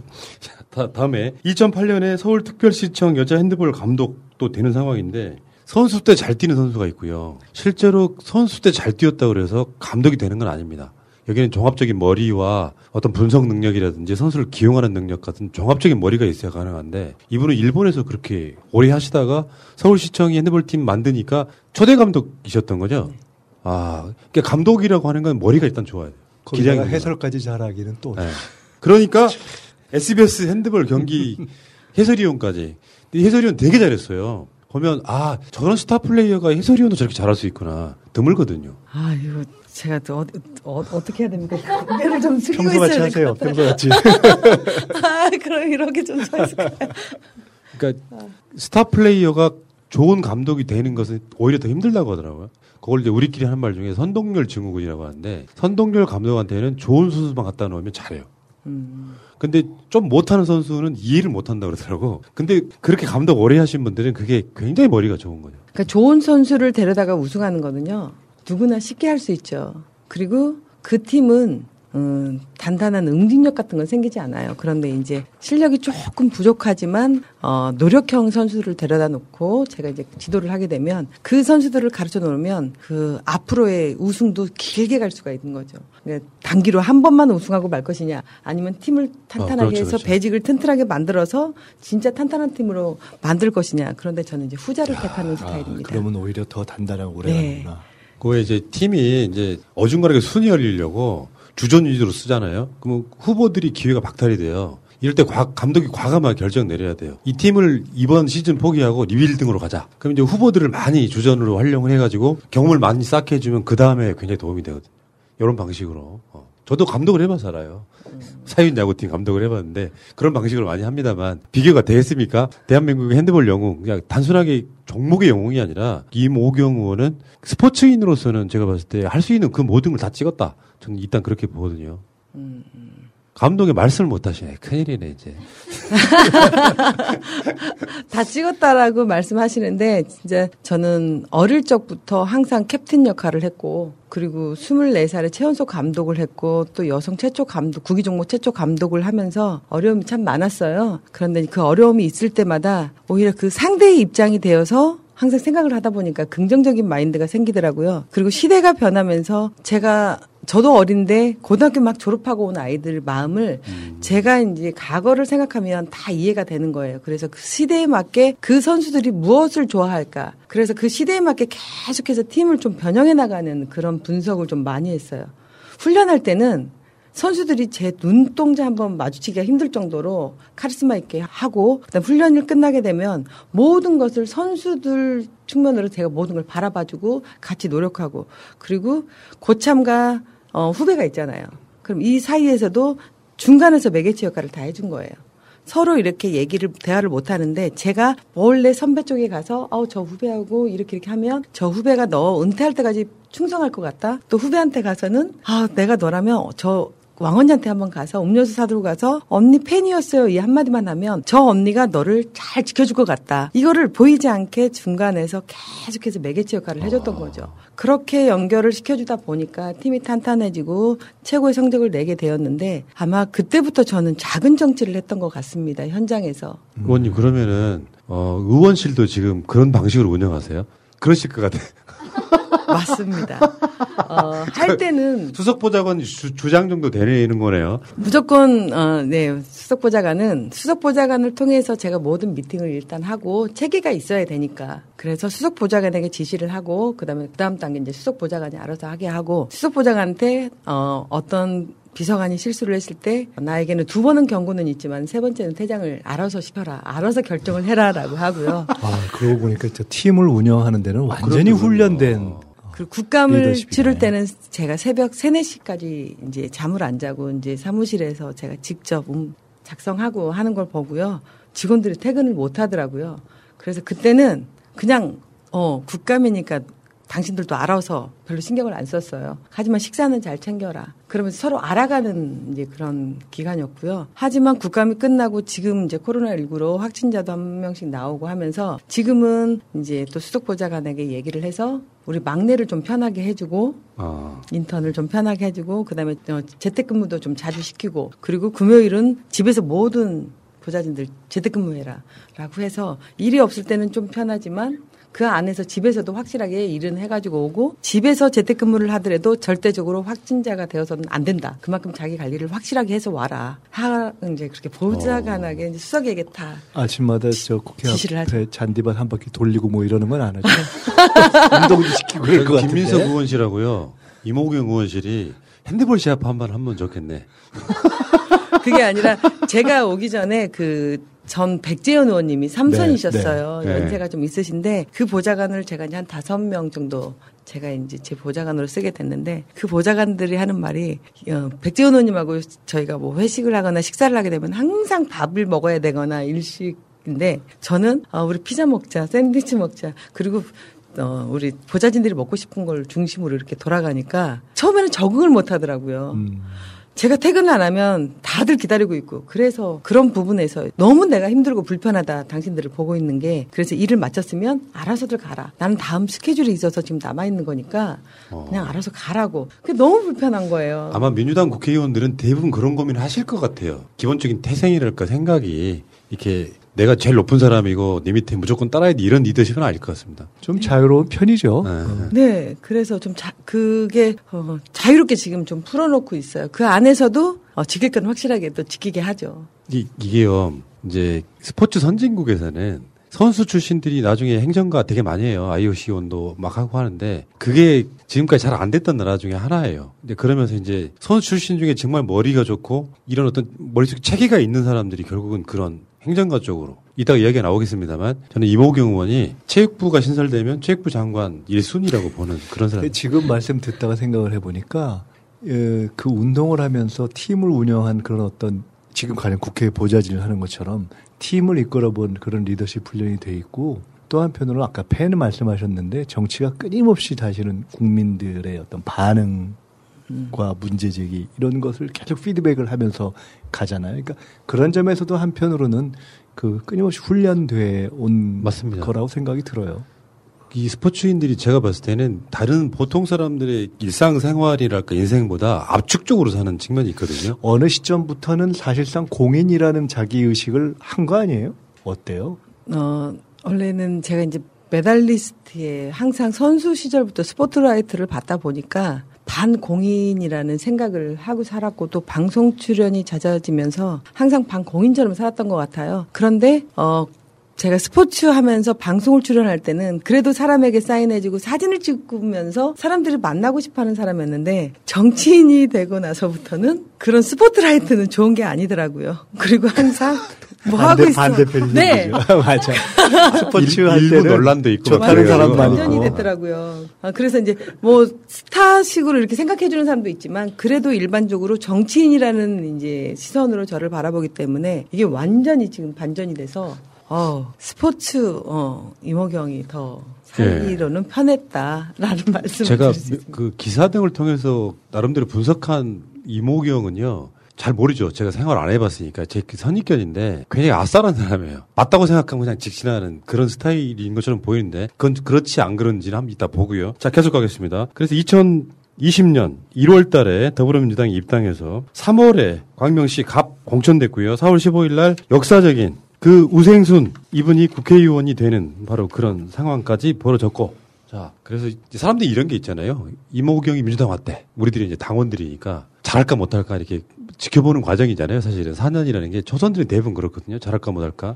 그 과정에서 이제 이모경이라는 글자가 간혹 보도를 통해서 나오기도 하고 아직은 판단 불가인데 오늘 그 얘기를 잠깐만 해볼게요. 항균 타월로 선풍을 일으킨 실버라이닝에서 이번에는 고기능성 베개가 나왔습니다. 은염 기술을 이용한 강력한 항균 기능, 유기농 면을 이용한 저자극 인증을 받은 제품입니다. 목의 곡선에 딱 맞는 디자인으로 출시되자마자 각광을 받고 있는 제품입니다. 구글에서 실버라이닝 세나를 검색하시고 주문하시면 특별 할인 받으실 수 있습니다. 인터넷과 스마트폰 주문이 어려우시면 전화로 주문하실 수도 있습니다. 실버라이닝 새날 070-4336-0785 모든 질병의 발병 원인은 면역력 저하입니다. 식약처로부터 첨단 바이오 의약품 제조 허가를 얻은 면역세포 치료제 연구회사 노보셀 바이오 면역세포 연구팀이 3년간의 연구 끝에 개발한 NK 플러스 면역 증강에 도움을 주는 NK 플러스.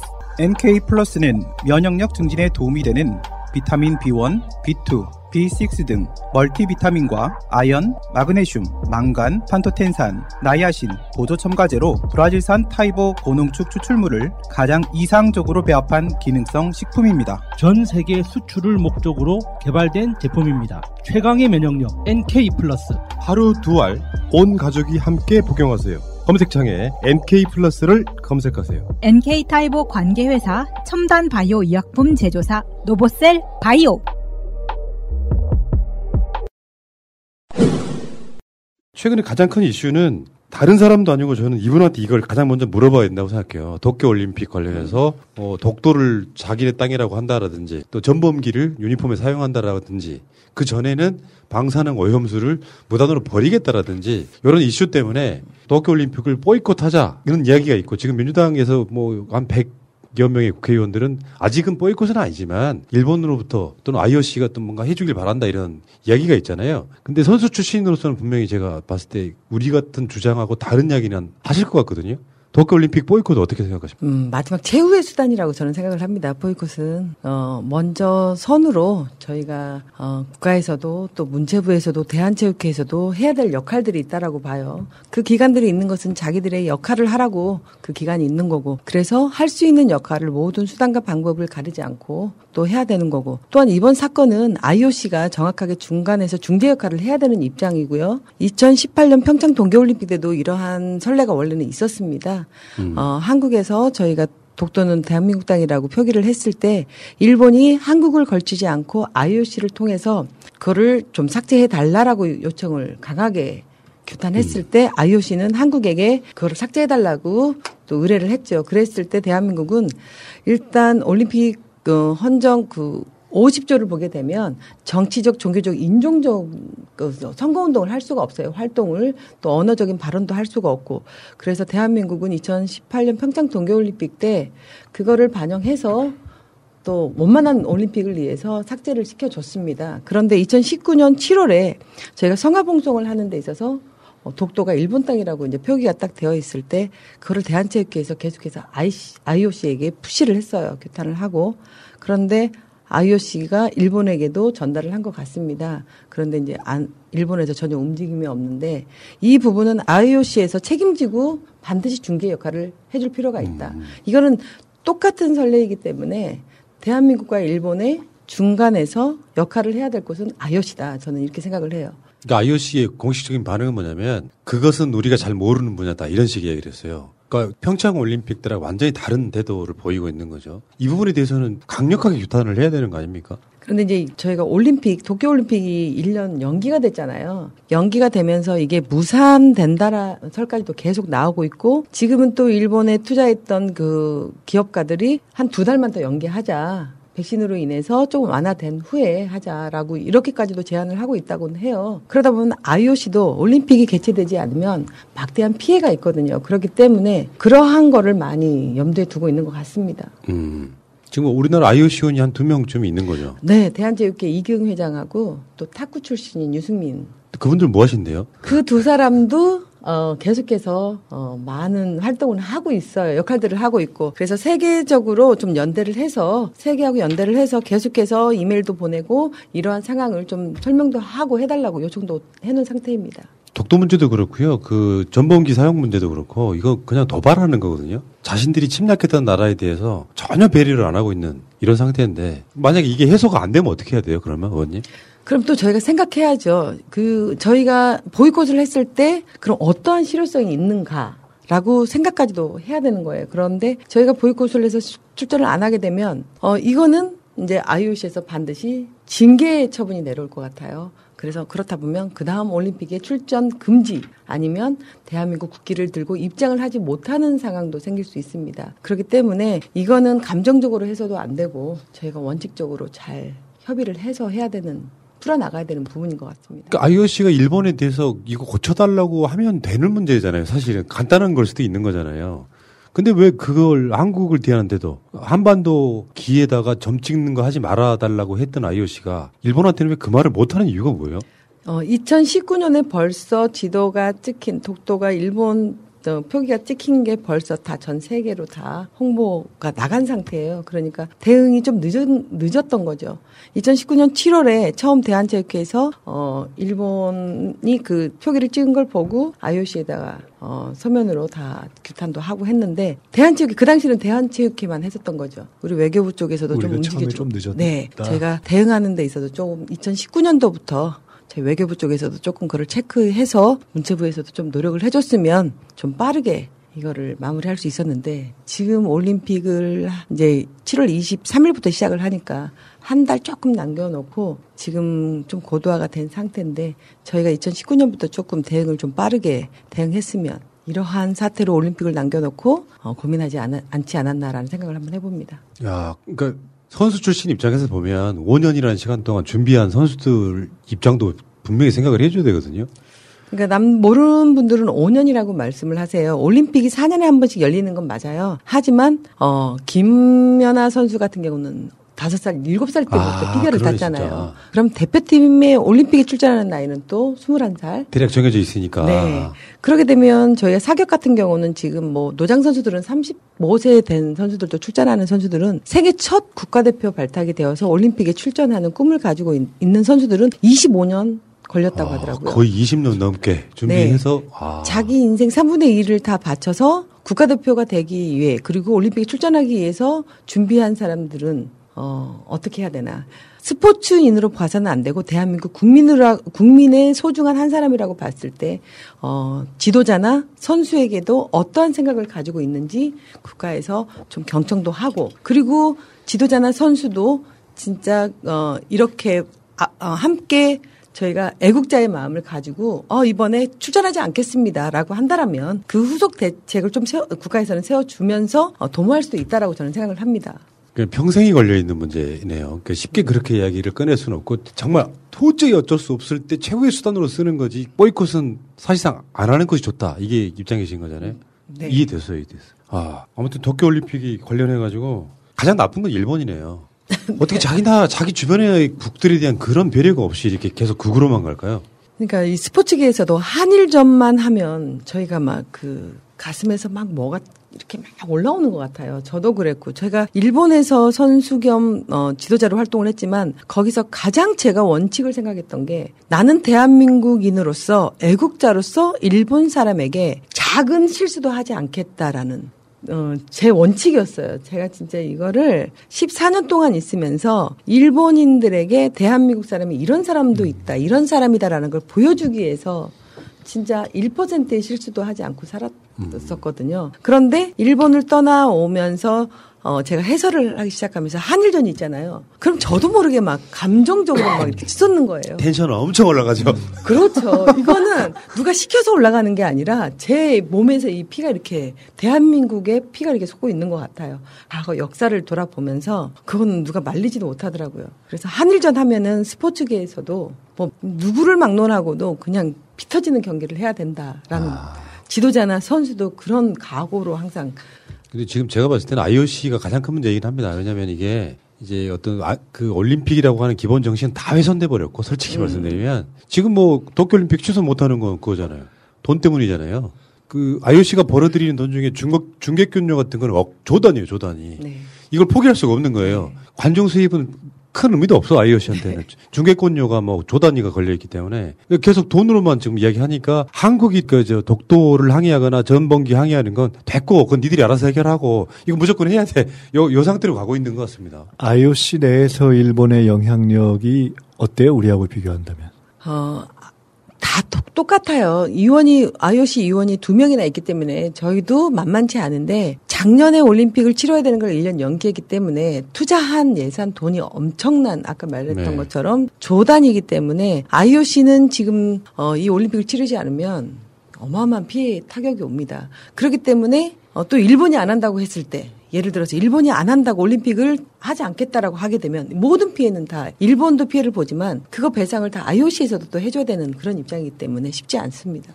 그렇기 때문에 지금 IOC가 중재를 해서 정확하게 판단을 해줘야 되는 입장인데 그러한 부분 때문에 흐지부지 지금 하고 있는. 네, 알겠습니다. 자, 이야기 진전시켜 볼게요. 지금 최근에 차기 정부에서는 체육부를 신설해야 된다 이런 주장을 하신 걸 봤는데 지금은 문화체육관광부에 다 속해 있는 거잖아요. 네. 체육부 옛날에 있었죠.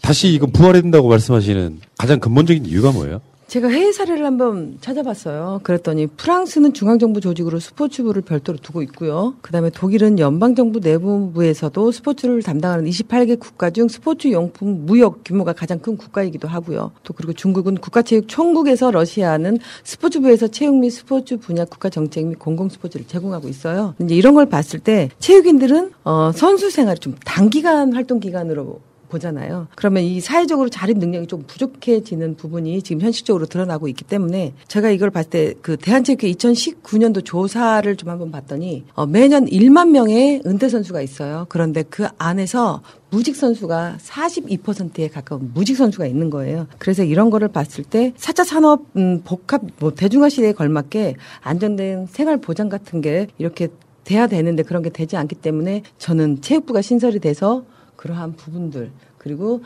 스포츠 체육 공제회가 또 만들어져서 체육인의 안정된 보장을 좀 해주면 좋겠다. 그리고 이제 요즘은 엘리트, 자꾸 체육하면 엘리트라고 생각하는데 그렇지 않습니다. 학교 체육과 생활체육과 전문 체육이 있어요. 그래서 학교 체육은 요즘 우리 초등학교 10명 중에 뭐 1명이 척추측만증을 앓고 있습니다. 진짜 앉아서 아이들이 공부만 하다 보니까 다 등 휘었어요. 그러니까 그런 걸 볼 때 초등학교 아이들에게 학교 체육 스포츠 클럽을 맞습니다. 통해서 뛰어놀 수 있게 해줘야 되는 거예요. 코로나 시대라서 또 학교를 거의 못 가서 애들이 체육 시간을 거의 못 하는. 네, 그러다 보니까 아이들이 지금은 이제 핸드폰과 게임하고 이제 사경을 헤매고 있다고는 하더라고요. 그래서 그런 걸 봤을 때 앞으로도 우리가 체육하면 엘리트만을 생각하지 말고 전문 체육만 생각하지 말고 우리 건강한 우리 신체 활동을 통해서 건강한 대한민국 국민을 만들어내는 학교 체육에 우리가 스포츠를 좀 활성화시키고 그리고 그 안에서 관심 있는 사람들이 전문 체육으로 전향을 하고 또 그 안에서 모든 사람이 저희가 생활체육으로 이제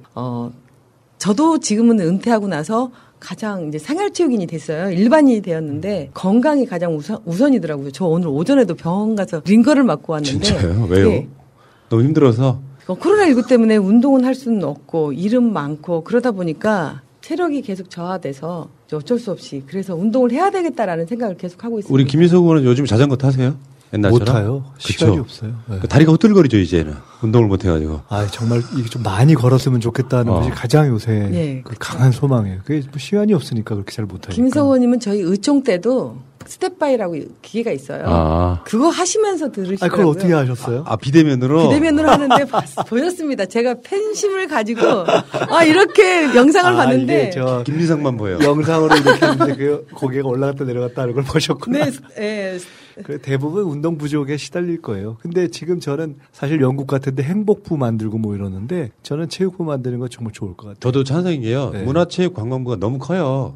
문화부, 체육부, 관광부 따로 만들어도 되는 시대가 됐고, 그러니까 이게 개편을 해야 되는데, 그 체육이라고 하는 부분은 아까 말한 생활체육도 있고, 뭐 사회체육도 있고 다 있는데, 결정적으로 봤을 때 제가 여가라는 측면에서 스포츠만 한 게 없습니다. 근데 이거를 문화와 관광과 섞어 놓는다는 건 지금, 그러니까 처음에 체육부가 활성화됐던 건 전두환 시기 같은 때, 뭐 소위 말하면 3S 정책 때문에 과대하게 커진 측면이 있지만 지금 다시 그걸 키워야 된다고 저는 거기 동감을 하거든요.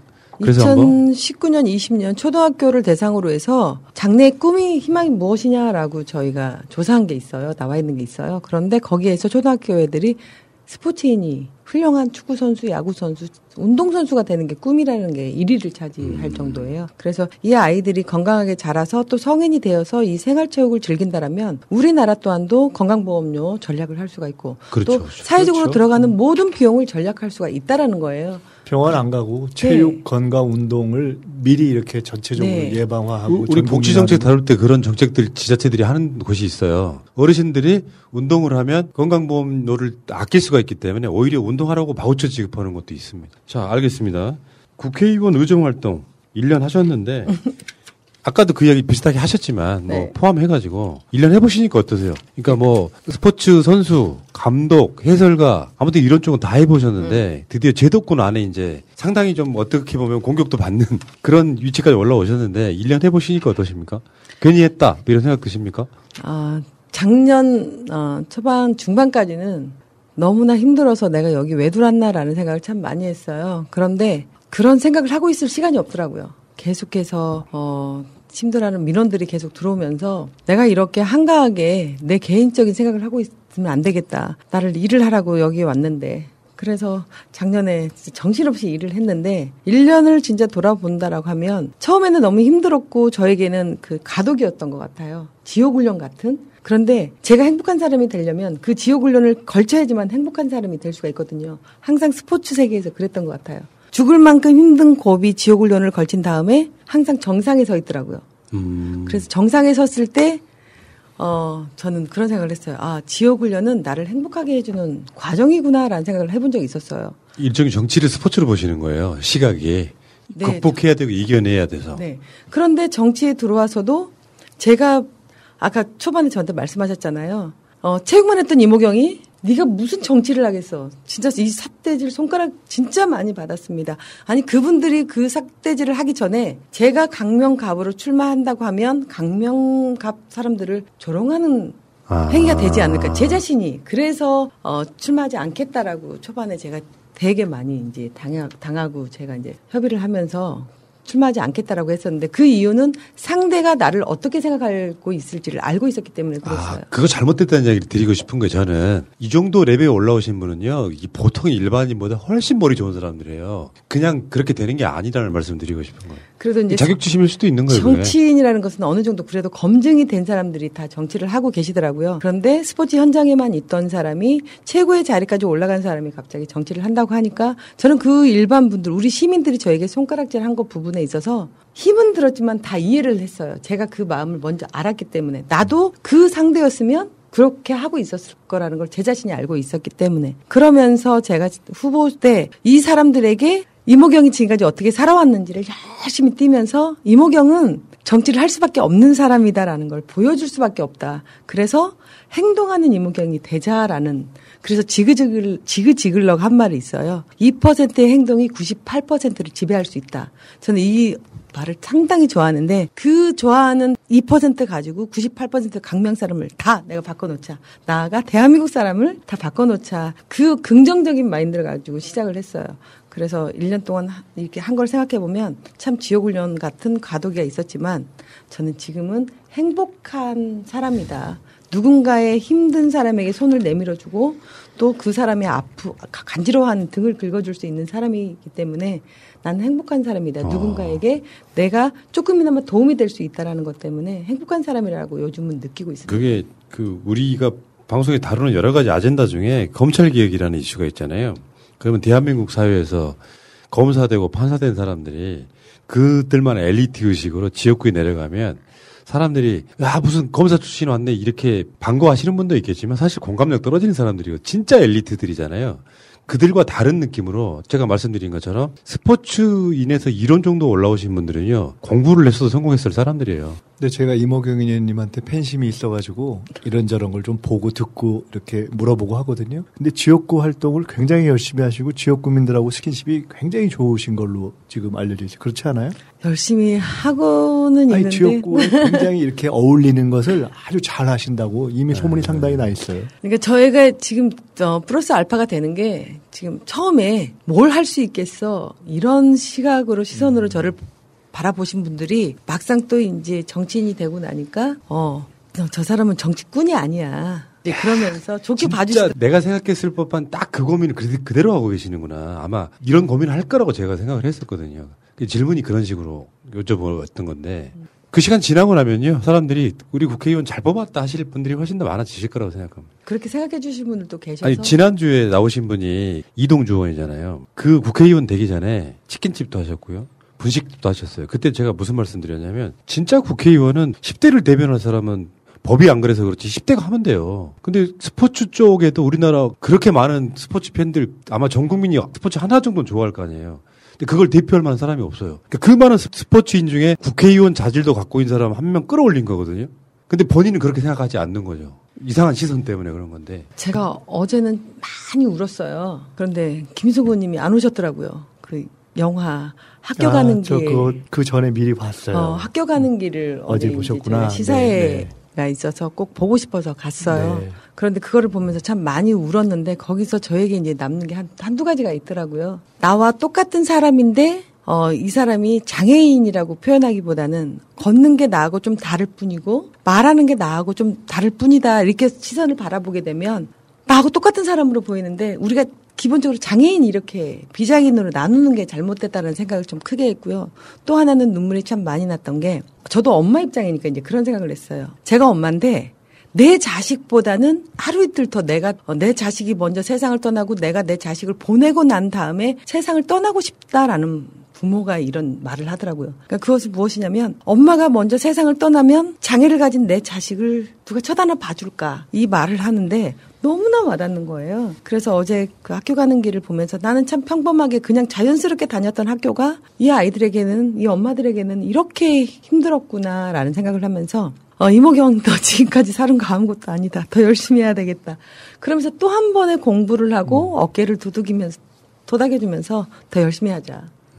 세상에는 참 힘든 사람이 더 많다. 그러면서 어제 또 하나의 큰 공부를 배움을 가지고 영화를 보면서 그 배움을 가지고 왔던. 그래서 참 많이 울었습니다. 그게 공감력일 것 같은데요. 그렇죠. 국회의원 300명 중에 판검사철씨만 했어야 돼요? 저는 그렇게 생각하지 않거든요. 이미 우리 국민들한테 기쁨을 줬던 스포츠 영웅이 다른 방식으로 이렇게 진화하고 있는 거예요. 그런 감정 갖고 있으면 우리 지역구에 이모경 의원 있으면 되게 자랑스러울 것 같거든요. 제 입장에서는. 자, 알겠습니다. 자, 근데 지역구 의원으로서 애로사항 같은 거 있어요? 애로사항이요? 제가 솔직하게 얘기해야 될 것 같아요.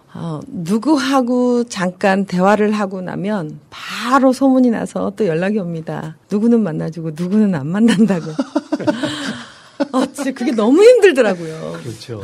예. 굉장히 공감하시나 보네. 제 강명이 32만인데 이 많은 분들을 제가 누구는 챙기고 누구는 안 챙기는 게 아닌데 시간이 되어서 지나가다가 그러니까 주말이었어요. 제가 행사가 있어서 다 마치고 지나가는데 어떤 이제 학부모가 전화가 왔어요. 연락이 왔어요. 의원님 잘 계시죠? 그런데 제가 그 학부모를 갑자기 생각했는데 왜 그 사람을 찾아갔는데 왜 찾아갔냐면 몸이 많이 아파서 몸무게가 한 15kg 이상이 빠졌어요. 그래 걱정이 되잖아요. 그래서 지나가는 길이기 때문에 잠깐 차를 세우라고 해서 그 가게를 들어가서 그 사람을 제 눈으로 확인을 해야 되겠더라고요. 건강한지 아니면 진짜 아직도 아파갖고 있는지. 그렇잖아요. 사람 몸이 한 달도 안 돼서 막 15kg씩 빠졌다라고 하면. 굉장히 아픈 건데. 네. 스토커가 달라붙어서 힘들어하고 그러면서 15kg 이상이 빠졌는데 너무나 걱정이 되고 또 찾아갈 시간은 없고 그런데 지나가는 길에 갑자기 연락 와서 차 세워 하고 잠깐 들어가서 그 학부모를 만났는데 제 눈으로 확인하고 나니까 너무 좋은 거예요. 그런데 사진을 찍는데 나는 당연히 저를 안고 우리 주민들이 뒤로 서잖아요. 그런데 저는 반대로 하고 싶었던 거예요. 주민들이 안고 내가 서고. 네. 이렇게 제 입장에서는 저는 그냥 이 우러나오는 진심에서 했는데 그게 페북에 이제 올렸나 봐요. 그러니까 나머지 사람들이 이 사람 뭐냐. 의원님한테 어떻게 감히 의원님이 앉아야지. 그래서 아니에요. 의원이 앉는 게 어딨어요. 아이고 참. 그러니까 요새 많이 그렇게 저 의원들이 서고 주민들이 앉고 그렇게 많이 찍어요. 저도 동네 가면 그렇게 찍어요. 맨 구석에 서서 사진 찍기도 하더라고요. 그럼요. 주인공은 당신들이다. 그럼요. 이게 민주당 국회의원들의 태도라고 생각해요. 네. 아니, 근데 이분이 저에게 한 말도 다 이해가 가요. 연락이 와서 의원님 어떻게 속상해요. 그럴 수 있냐. 속상합니다. 의원님, 아니, 그 학부모가 그러면 안 됩니다라고 하는데, 사연이 있었어요. 괜찮습니다. 다음에 똑같이 해드릴게요. 이렇게 이제 말을 했는데, 지역에서는 그런 것 같아요. 누구와 식사를 한번 하게 되면, 그 32만 명하고 제가 다 식사를 해야 되는 그런 상황 때문에 조금 힘들더라고요. 네. 서울이 아닌데 공이 쓰는 유일한 지역입니다. 광명. 맞습니다. 참. 자, 알겠습니다. 이 얘기는 여기까지 하시고. 45분 지났거든요. 의원님한테서 막 진정성이 느껴져가지고 내가 동화돼서 이게 인터뷰를 해야 되는데 막 펜션이 마련되면 안 되는데요. 나머지는 시간을 좀 가볍게 한번 가볼게요. 임오경 본인 이름으로 재밌는 삼행시를 지어오세요. 준비해 오셨죠? 아니 제가 우리 그 보자진이 하나를 만들어주더라고요. 정치 버전으로. 그래서 임 하면 뭐 임전무태 일꾼, 오 하면 오매불망 민생, 경 하면 뭐 경세지민 정치. 요거는 이제 공보물이고 공보물. 그러니까요. 그러지 말고 본인이 한 거 제가 문 띄워드릴게요. 본인이 한 걸로 그냥. 예, 제가 오면서 만들었습니다. 네. 네. 그런 게 좋아요. 임오경은 금메달과 행운을 가지고 다닌다. 오. 오경이가 새날을 출연하게 된 것은 무엇을 의미할까? 일기를 쓰셨구나. 경사로운 일만 새날에 있을 것이다. 좋습니다. 야. 오면서 제가 만든 겁니다. 사실 이게 더 낫네요. 앞에 인전부터 이런 거는. 그래. 이 양반들이 그런 거 별로 안 좋아해요. 네. 별로 안 좋아해요. 근데 마음이 느껴졌어요. 그럼. 그리고 그 반대도 있습니다. 의원님 뭐냐면은 새날의 운빨이라는 게 있어요. 되게 유명한 이야기예요. 과학적이지는 않지만 새날에 나오신 분들은 다 잘 된다라고 하는 우리끼리의 룰이 하나 있어요. 그 새날의 운빨입니다. 그러니까 제가 18년 만에 됐잖아요. 그러니까 저는 선수 현역 시절, 지도자 시절에 항상 임오경은 수식어처럼 따라다니는 말이 임오경과 함께 대회를 나가면 우승할 수 있어. 그리고 남들을 즐겁게 해주고 몰고 다니시는 분이구나. 네, 그리고 사람. 제가 출전하는 구제대회는 다 메달을 5개를 획득하면서 사람들이 그런 표현을 해주고요. 그리고 항상 오경이 옆에 있으면 행복하고 행운이 있더라. 이런 표현을 수식어처럼 사람들이 그렇게 이렇게 말을 해주더라고요. 제가 현역에 있을 때 그 스포츠 현장에 있을 때 들었던 말인데 정치에 와서는 새날에게 그런 기쁨을 주면서 새날이 지금 저에게 이제 여기 출연하게 되면 김인석 의원처럼 된다. 오선 화이팅! 요게 있잖아요. 진심인데 내가 식당에 들어가면 있잖아요. 오후 3시에도 손님이 따라 들어와요. 예전에는 지금은 안 그런 택시를 타면 무조건 합승이 되는 사람이었어요. 누군가가 이렇게 좋은 에너지를 끌고 다니는데 그 에너지가 만나니까 이제 서로 잘 될 것 같습니다. 감사합니다. 네. 우리 친하게 지내야 되겠어요. 네, 알겠습니다. 사실 이제 몸이 풀리는 것 같은데. 그렇죠. 이제 원래 그 스포츠를 하게 되면 있잖아요. 사실은 이 시합 전에 몸 푸는 시간이 있거든요. 그게 더 중요해요. 사실은 스포츠 안 하는 사람들은 바로 게임 들어가잖아요. 최소 1시간 이상 몸 풀고 스트레칭 해야 되고, 야구로 말하면 캐치볼도 해야 되고, 한 2시간 정도는 해야 몸이 풀려서 경기력이 나오는 겁니다. 자, 이 질문 어떨까요? 이모경, 생애 최고의 순간에. 생애 최고의 순간이요?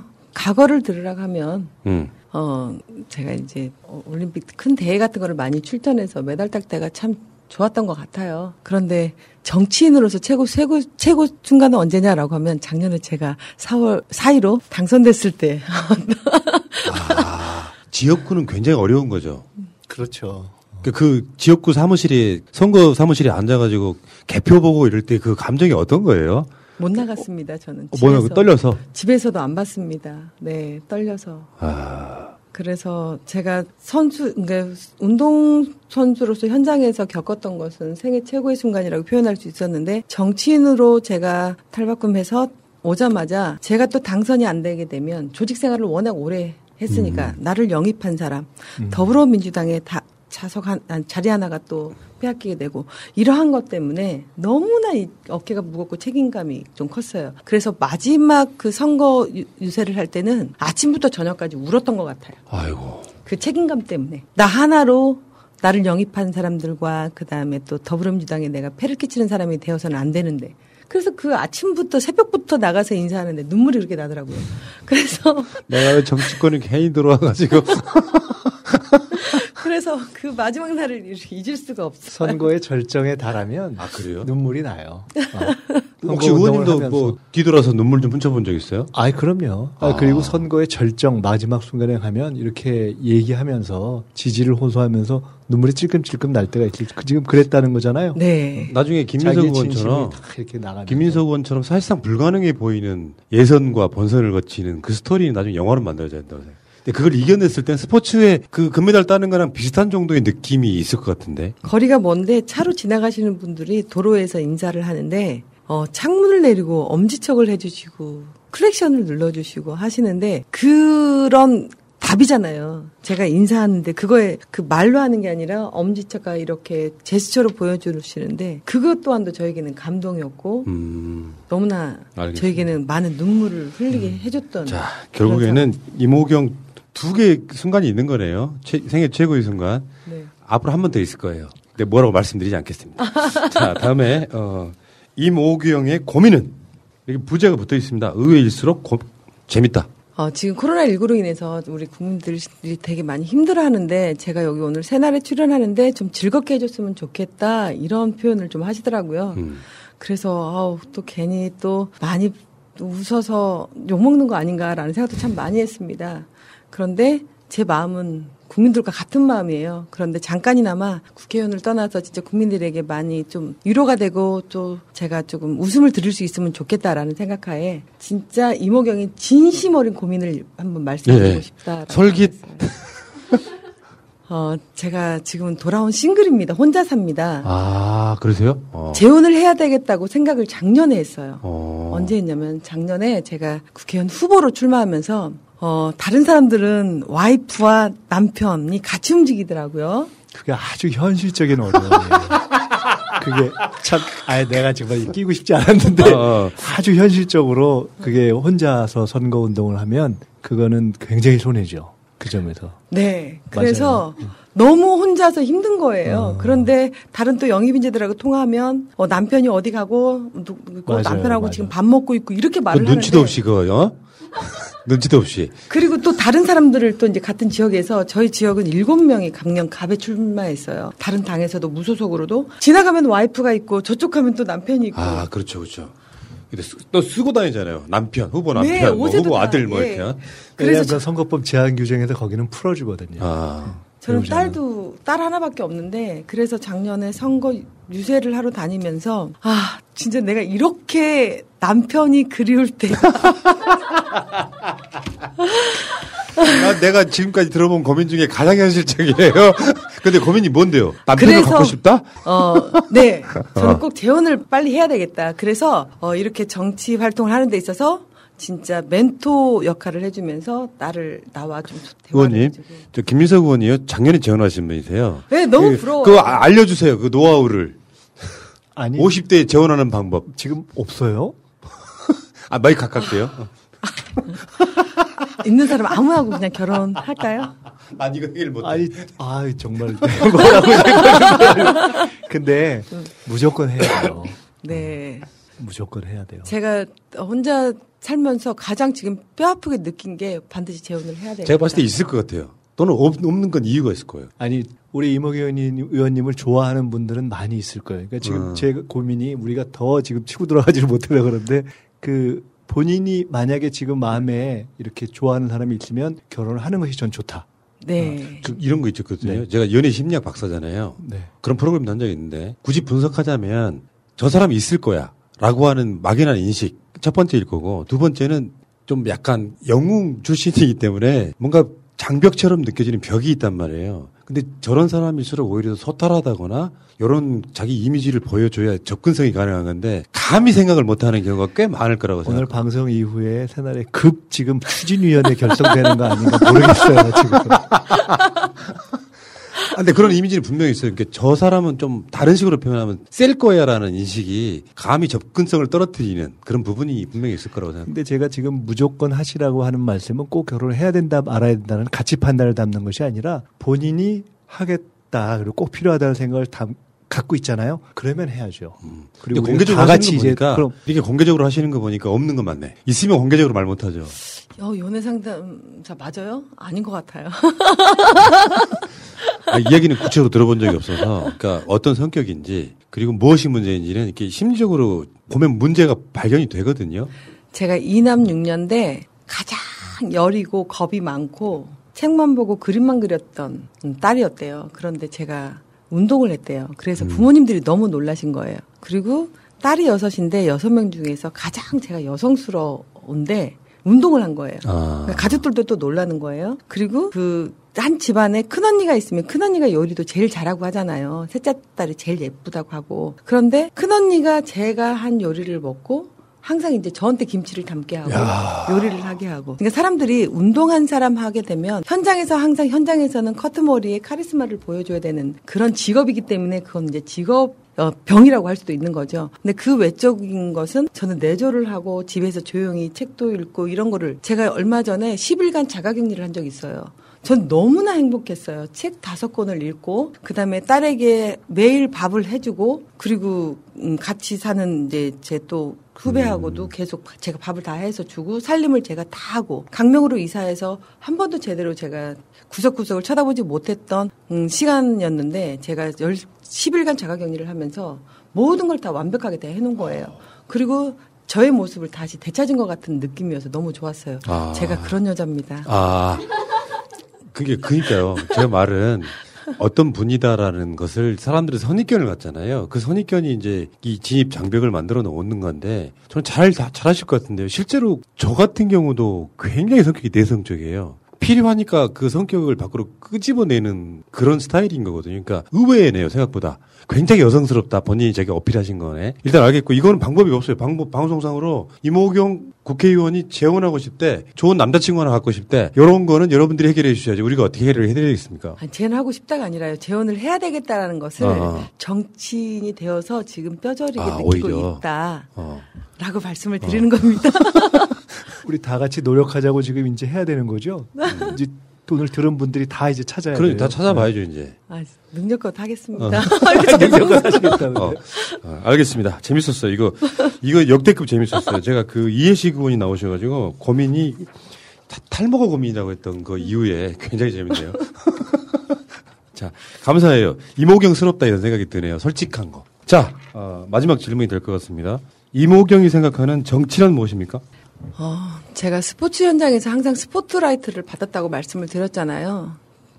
제가 스포츠 현장에서 스포트라이트를 받았다라면 정치에서는 이렇게 양극화가 너무나 심화되어 있는 것 같아요. 그래서 제가 정치를 볼 때는 이 양극화가 되는 사이에서 저는 이 중간에서 매개체 역할을 해주고 싶은 사람 중에 한 사람이에요. 그래서 저는 그거를 해소해주는 매개체 역할을 하고자 이 정치를 이제 시작했고, 저에게 정치라는 것은 행동이라고 봅니다. 내가 민원을 받고 현장에 가서 사람들의 많은 애로사항을 제가 직접 눈으로 확인을 하고, 그리고 그거를 어떻게 내가 법을 만들어서 그 사람들에게 편의를 제공할 수 있는지. 그래서 지글지글러가 한 말처럼 행동하는 2%가 되어서 98%에게 도움을 주는 그런 정치인이 되고 싶고, 절대적으로 정치꾼은 안 되고 싶습니다. 재선을 위해서 사람들에게 마음도 없는 행동은 하고 싶지가 않아요. 하루를 살아도 한 사람을 상대해도 제 진심에서 우러나오는 민원을 받아서 그 사람들에게 고충을 해결해주는, 빠르게 해결해주는 그런 정치인이 되고 싶습니다. 정치인의 단계가 있다잖아요. 정치꾼, 정치인, 정치가 이렇게 최소한 정치인은 되고 싶다. 그런. 아니요, 정치가가 되고 정치가 싶습니다. 네. 정치가로 인정받을 만한 사람이 대한민국에 손가락을 꼽아요. 아직까지는. 김대중, 노무현 이런 분들. 그러니까 문재인 대통령도 마찬가지겠지만 이제. 항상 어린아이들에게도 꿈을 크게 가지라고 하잖아요. 이제 한 계단 한 계단씩 올라가면서 마지막에는 그 꿈을 제가 계단을 올라가기 위해서는 그 큰 걸 바라봐야지. 하지만 절대적으로 정치꾼은 되고 싶지 않습니다. 다음 재선을 위해서 내가 광명 시민을 농락하고 그런 행동은 안 하고 싶고, 또 국민을 상대로 그런 거짓 같은 정치인은 안 되고 싶다라는 거. 스포츠인들한테 가장 많이 발견되는 매력 중에 하나가 의리 같은 거거든요. 나쁜 의미 조폭적 의리가 아니라 뭔가 사람을 사람으로 대하는 데 있어서 술술 쓰지 않고 내가 손해보더라도 그것을 사람들한테 돌려주는 것들, 저는 그런 걸 의리라고 생각하는데 그런 것들이 느껴지는 그런 국회의원이 아니었나 이런 생각을 해봅니다. 그러니까 막연하게 스포츠 영웅 이모경을 이렇게 1시간가량 이야기해보니까요, 마음이 더 가네. 짠하기도 하고 여러 가지로 좀 그런 상황이었던 것 같고요. 자, 저기 앞에 카메라 보시면서 이제 새날 가족 되셨어요. 축하드리고요. 새날 가족이 되셨다고 하면 어떤 게 있냐면은 어떤 논란거리가 가끔씩 계시잖아요. 제가 다 검색해보니까 제가 몰랐던 논란도 있고 그러던데, 그때 이제 우군이 되어줄 사람들이에요. 새날 가족분들께 마지막으로 모토 하신 말씀. 안녕하세요. 이모경입니다. 저는 정치인을 떠나서 대한민국의 한 사람입니다. 그래서 정치인으로 저를 바라보게 된다라면 서로 소통하는데 참 어려움이 있더라고요. 저는 그래서 국회를 딱 나오는 순간에 배지를 뺍니다. 저는 대한민국 국민의 한 사람으로서 여러분들에게 다가가고 싶으니까 여러분들도 저를 정치인으로 보지 마시고 대한민국의 국민의 한 사람으로서 저에게 계속해서 손을 내밀어 주시고, 또한 제가 힘들어할 때는 제가 여러분들에게 손을 좀 내밀 테니 잡아주셨으면 좋겠습니다. 대한민국에서 혼자 사는 것보다 함께하는 게 얼마나 행복한 건지 저는 잘 알고 있어요. 여러분들과 새날 패밀리들과 함께 손잡고 가고 싶습니다. 잘 부탁드립니다. 여러분, 이모경 TV 구독 좀 부탁드리고요. 고생하셨고요. 오늘 방송 마치겠습니다. 고맙습니다. 감사합니다.